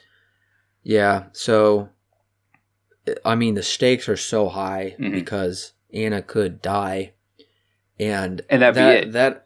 And that would be it. And that is just so intense when he's like, blood is draining in his eyes. If I could tell right, she might have been foaming at the mouth. Yes, she was. Yeah, I remember seeing and he that. keeps looking back at her driving all over the road, and this wonderful shot of just the windshield and rain. It's just like so blurry, and the windshield wipers are going so fast. Yes.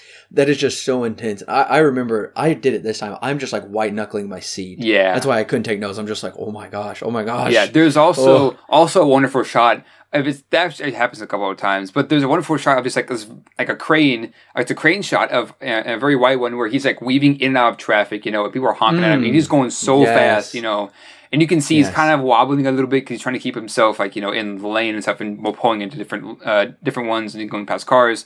It's so intense, and also the one that you mentioned as well. Yeah, this scene is just a wonderfully intense. Yes, scene. it's the one. This is the point in the movie where this is the peak of the movie. Like this could be anything. It's either all or nothing at this point, you know. Yeah.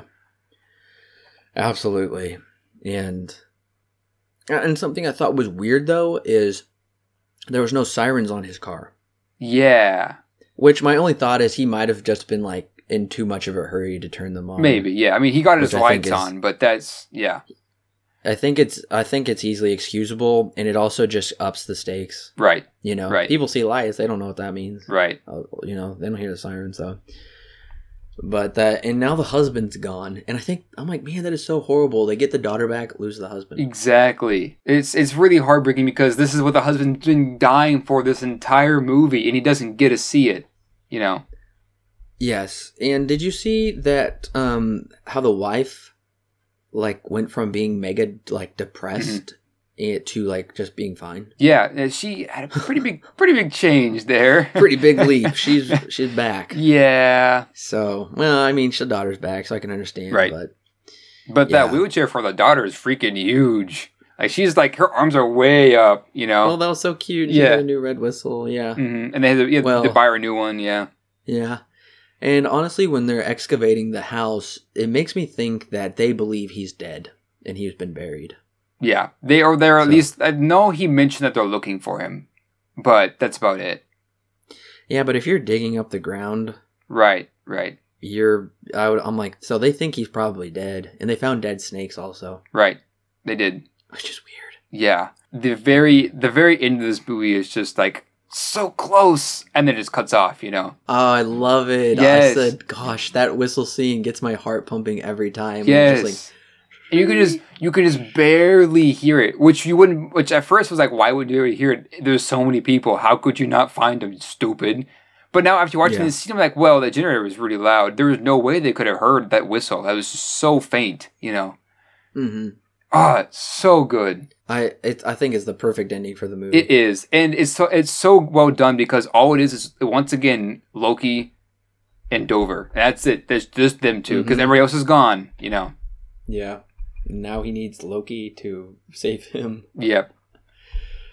It's just the perfect ending. It is, and the movie ends like Loki like hears it, like stops and goes, "No, that wasn't it." And then again and again, and he's like, "Okay, what was that?" And turns around and it cuts. You don't ever get to see him. You're right. And in the theater, I actually jumped. Really? When it cut away. When it was just like, because I'm just like, I don't know. There's only like one or two other movie experiences where I've been so invested in it, where I'm just like, I don't see anything else around me. Normally I'm kind of like bad about that. I just like get distracted by other things. But this, I was just like so into it, and it's just like, cuts off. I'm like, oh. Mind blowing. It's so good. So, Alan, what is your final thoughts and your recommendation for Prisoners? Oh, gosh. Where do I even start? This film is so good. Really, the only things I have issues with it are just really small things, you know? Like, I'd say maybe this film's biggest problem is conveniences. There are a couple of moments where just like, well, that was convenient, I guess. Like the book of mazes in that little box, you know, it was chained up and stuff. And a couple other small moments. But for the most part, there's nothing big that's huge. Nothing huge that's wrong here. This film flows very, very well. Just like I mentioned before, it flows so well. And the narrative is so well done in this film that it's not only something that we get to see our characters go through and learn from what they learned, but also something that we can learn as well, you know. And it kind of, like I said, we mentioned this thousands of times before, this film rides this hopeless feeling the entire runtime. Even up until the very end, like the very last shot, there's always this hopeless feeling of this film. And it really, really helps because this film is a very, very gritty film. And it needs to be that way because that's the message it's trying to send to its audience, you know. And it's a very, very interesting in its contrasts, you know, between the villains and like the supposed victims. And I have my notes at one point, I was like, this film is almost backwards, you know. The villains are like they're getting help, but at the same time, Dober, who is supposed to be the victim, is being the villain, you know. So this is definitely not something for the faint of heart. I'm just going to say that. I don't really have too much else to say because we both have said basically almost everything. So in the end, I think I'm going to give this film probably a 9 out of 10. It's a fantastic movie. And this is one of those movies that I love to watch because it's so well written and so well cut together that it's just a joy and almost a breath of fresh air to be like, this is a good film that came out in 2013, you know. So 9 out of 10, I would say very, very, very high recommend. So good. Yeah, I mean, wow. What else can I say but wow? I mean, Prisoners is a deep, dark, introspective film that challenges the core of all of us. It asks us what we would do in an impossible situation. It makes our skin crawl the more we traverse the layers of the seemingly unbeatable maze. Each character represents a facet that can be found in all of us.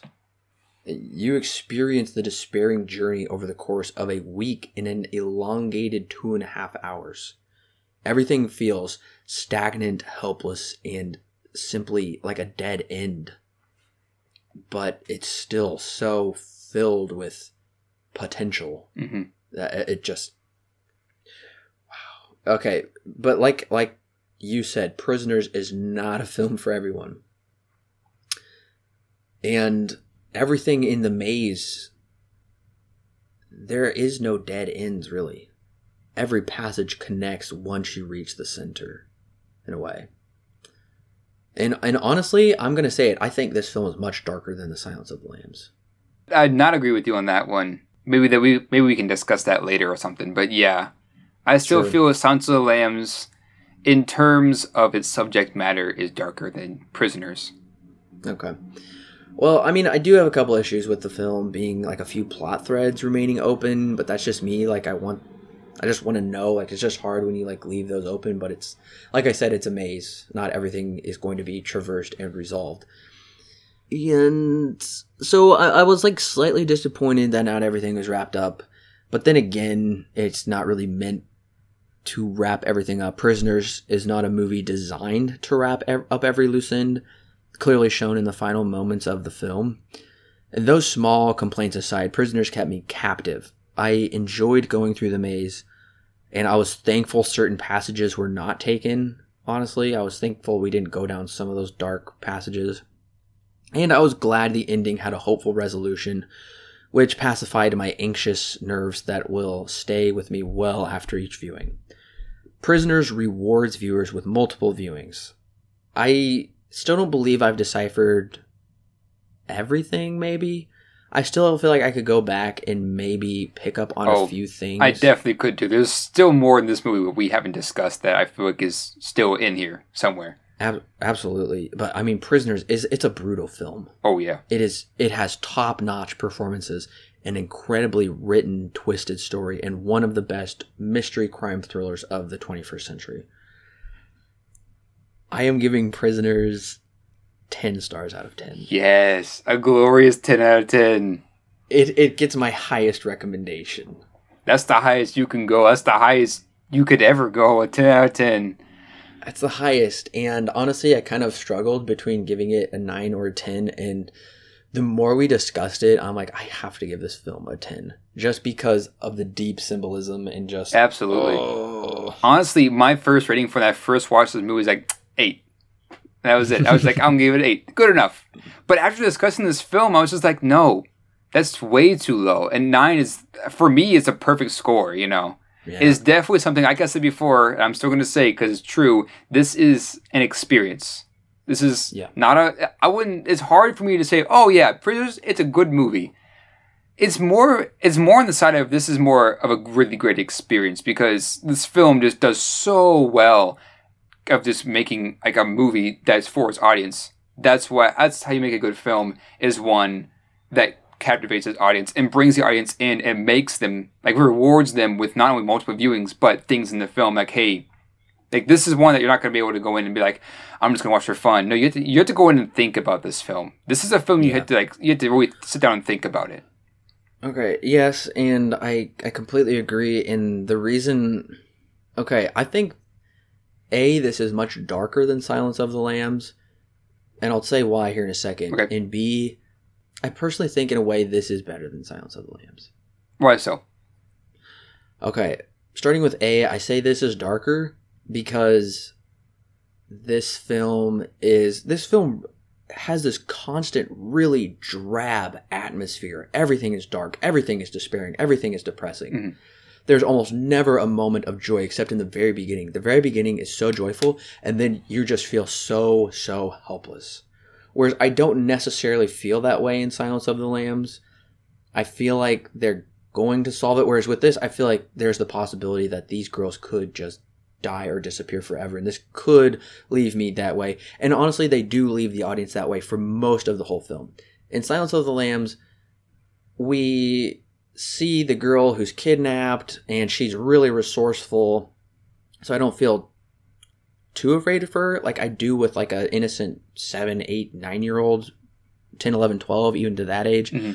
So I don't feel as nervous for her. And honestly, Clarice has Lecter as a guide pretty much to help her out, because Lecter in the end, he's like, I'm going to help you out in the end, but I want you to play a game with me. So that's why, I mean, I feel like you kind of know eventually it's going to happen. She's going to figure it out. She's going to find her. Whereas with this, I don't feel that. There is nobody helping these poor people. Right. I mean, they're just maybe getting little snippets of information, and they all feel like red herrings. They all feel like dead ends. Mm-hmm. This film feels so hopeless, but I'm thankful that it doesn't. It ends with a hopeful ending. So that's why I say it's darker. And the reason I say that I like this better is because I feel like even though we discussed for so long Silence of the Lambs, we mostly just discussed the symbolism and what's behind it.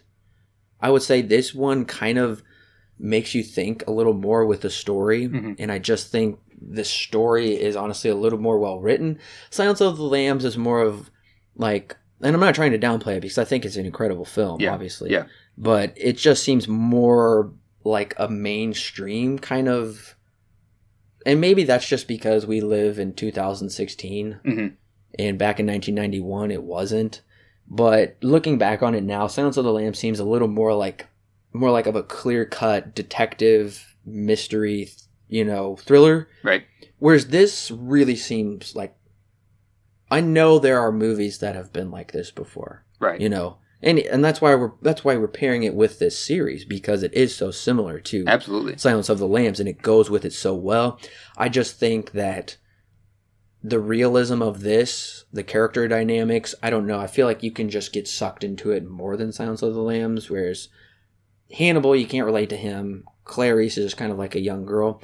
This is like a family, and it's just taking like a really scary, unique situation, and it's just written so well with the maze and everything. Mm-hmm. And I will say there is actually one piece that I have seen that's very similar to this. It's actually darker than this, and I think it's slightly written better. But I want to hear your rebuttal now. Okay. After hearing what you have to say, I'll agree with you on most everything. Okay.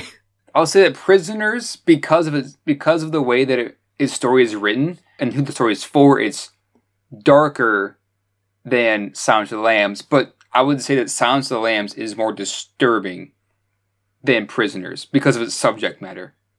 Yes. Okay. Yeah. Because Silence of the Lambs definitely deals with a lot. I would say a lot more adult themes, than Prisoners does, because Prisoners is more of like a family, like a more on the family side, whereas Silence of the Lambs is more on like the demented and psychologically broken side. Okay, I just don't think that Prisoners could technically go there, because I think there's a point where you could actually just kind of like break the audience. No, or yeah, just, like, I agree. Give them too much. So if you like did bring in, because they kind of like hint at those avenues Yeah. of those weird dark sexual avenues that you don't want to think about, Mhm. that Silence of the Lambs talks about. Yeah, so in that sense, I would say Silence of the Lambs is more disturbing with its Right. those subject Right. matters. And I'm not trying to say that Prisoners should have gone this way or that way. No, I think Sure. both films are great the way they are. They're I would say they're two pretty different films. They ride the same lines of like the same story structure and everything. But when it comes to like subject matter and everything, I would say that Silence of the Lambs is more disturbing because it's meant to be that way, but Prisoners is more darker because it's meant to be that way. They're both very dark and very disturbing in their own ways, but they're also very different. I completely agree. Okay, but which one do you think is better? I'm gonna have to go with Silence of the Lambs because I think the thing that sold it for me would have been the relationship between Hannibal Lecter and Agent Sterling, because it's just done so well. Because it's only one thing in the film, but that's like one of the main focuses of it. Whereas Prisoners is a bit more like in depth and goes different avenues and stuff. Which is, I'm not saying either one's wrong. I just prefer the relationship side over the Prisoners, like what would you do in this situation side, because I don't know, I feel like I get a bit more personality out of both Hannibal Lecter and Agent Starling from Silence of the Lambs. Yes, that's what I would say. I can understand that. I can understand that. Yeah.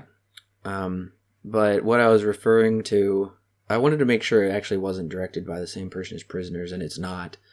What I was referring to that is darker than Prisoners, is it brings the disturbing aspect of Silence of the Lambs, and I think it's even more disturbing than that, Oh dear. and it's darker than this, and the story is actually maybe slightly better, is the first season of True Detective.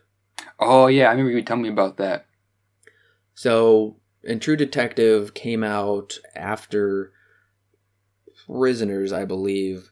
At least the first season. Yeah, the first season of... We got Prisoners in 2013, then we got the first season of True Detective in 2014. I think it could be a possibility that Alan and I could review True Detective. I mean, I think it's like masterfully done, and it's incredible, and it's very similar to this. Like we talked about how Prisoners is a spiritual successor to Silence of the Lambs. Well, I would say True Detective is a spiritual successor to Prisoners. Gotcha. But I don't know. It's really hard because the True Detective has a 9.1 on... I gave it a 10 out of 10. Yeah. If that tells you anything for the entire series. So it's really hard. It's kind of like hard one to say that I would own just because of how dark it goes. Right. Okay, because it does deal with like children kind of and being abducted or young people.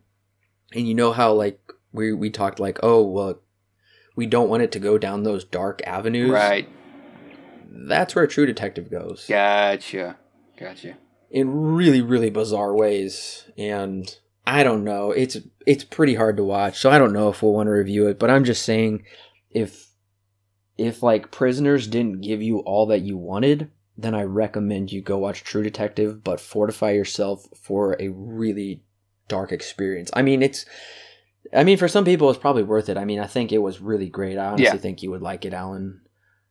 Just from the story standpoint, and the acting is incredible, and it's just incredibly well done, but it's just a lot darker than this. Yeah. So, but I think that wraps up the Prisoners review. That does. It does. 3 hours later. This is our longest review. They keep getting longer. We had more to say about this than we did Silence. I'm really surprised about that. Yeah, we definitely... I feel like there's also a lot more to talk about here, too, than Silence of the Lambs. Yeah, and that's kind of why I was saying I felt like it was a better story, just because I felt like there was so much I would agree. more to it. I would agree. But thank you so much, listeners, for... If you're listening right now, we really appreciate you sticking with us. Absolutely. For this long to listen to us. We really hope that we kind of helped you understand the film better. and we kind of gave better insights into it, and now Prisoners can be more of an enjoyable experience because you can see that symbolism, you can see what they're going for, and you can appreciate it a little more just like we do. Right. And I'd also say that me and Corbin probably also learned something too, just out of our own inferences. Oh yeah, like I like learned so much more than what I just had with that viewing. Like I appreciate the film so much more. And honestly, there's a movie that Denis Villeneuve's movie after this called Enemy. Yes, I really want to see that. I have seen it. I absolutely love it. We are definitely going to review that sometime. Yes. We just need to do a Denis Villeneuve retrospective.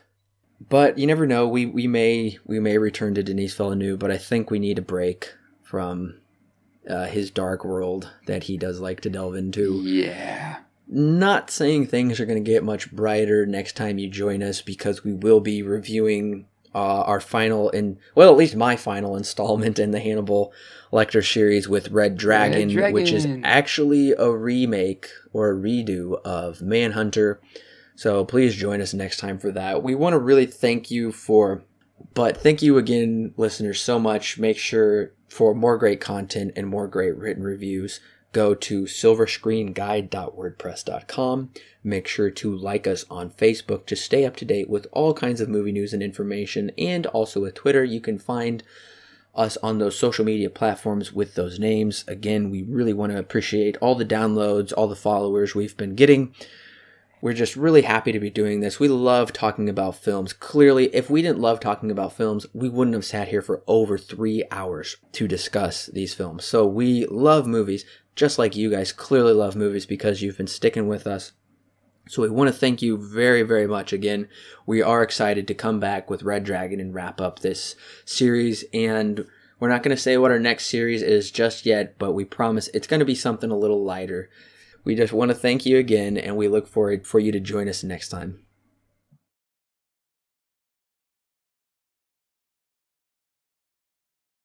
Well, for those who stuck around for the entire length of this 3-hour and some change podcast, there is a cut conversation that I pulled out back in 2017 when I edited this that really just kind of didn't really, I guess, fit with where it was in the podcast at the time. So I'm just going to put it at the end here in case you wanted to ever hear a conversation that just never made the final cut. It's only about 2.5 minutes. It's pretty short, nothing too crazy. But just a little Easter egg for those who stuck around for the entire length. Is it scary to think that this movie has a lot more Christian parallels in it than most Christian movies do themselves? Well, I mean, yeah, I feel like that's probably a discussion for another time. Yeah. But, I mean, you have like a masterful director, though. Right. You have someone who can really incorporate they can really incorporate Christian themes into a story that isn't necessarily Christian theme based. And those normally are the most powerful stories. Yeah. Because they're not hitting you over the head with this Christian message.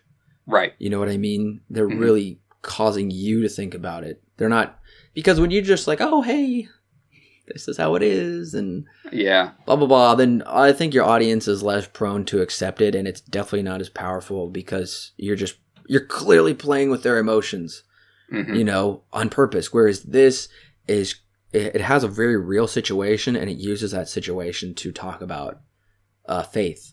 Right. And causes the audience member, causes the individual to go through that journey because, yeah, honestly, you're like, God has abandoned these people, you know, or it causes you to, like this movie has caused me to ask these questions too. Would I kidnap Alex? Would I beat him like that? Would I think the same way? Would I get as angry? And I'm not one to cuss. You know, to curse, to swear. But honestly, like when Hugh Jackman tells Loki, he's like, all right, just shut the F up for 1 minute. Just shut the F up, you know? I honestly really like that scene. Yeah. And I like the dialogue was written that way. Not because I like cussing, I condone that usage, but it's real. And I think that's important. Right. It's important to be true to the character. It's important to be real. And honestly, if I was in that situation, I would probably be saying those same words. Right. It's kind of one of those things. It's like in the moment, like now you would say, "Oh no, I'd never do that ever." Right. But if you were in the moment, it's like you be a completely different person because now you just want answers. You just want to know where your daughter's at. Why are you not doing anything to help me? You know. So in that aspect, I would probably the same way. I'd probably like just on my knees, just like, why are you not doing anything to help me? Why can't you do anything? You know, you're my only hope. Why aren't you doing anything?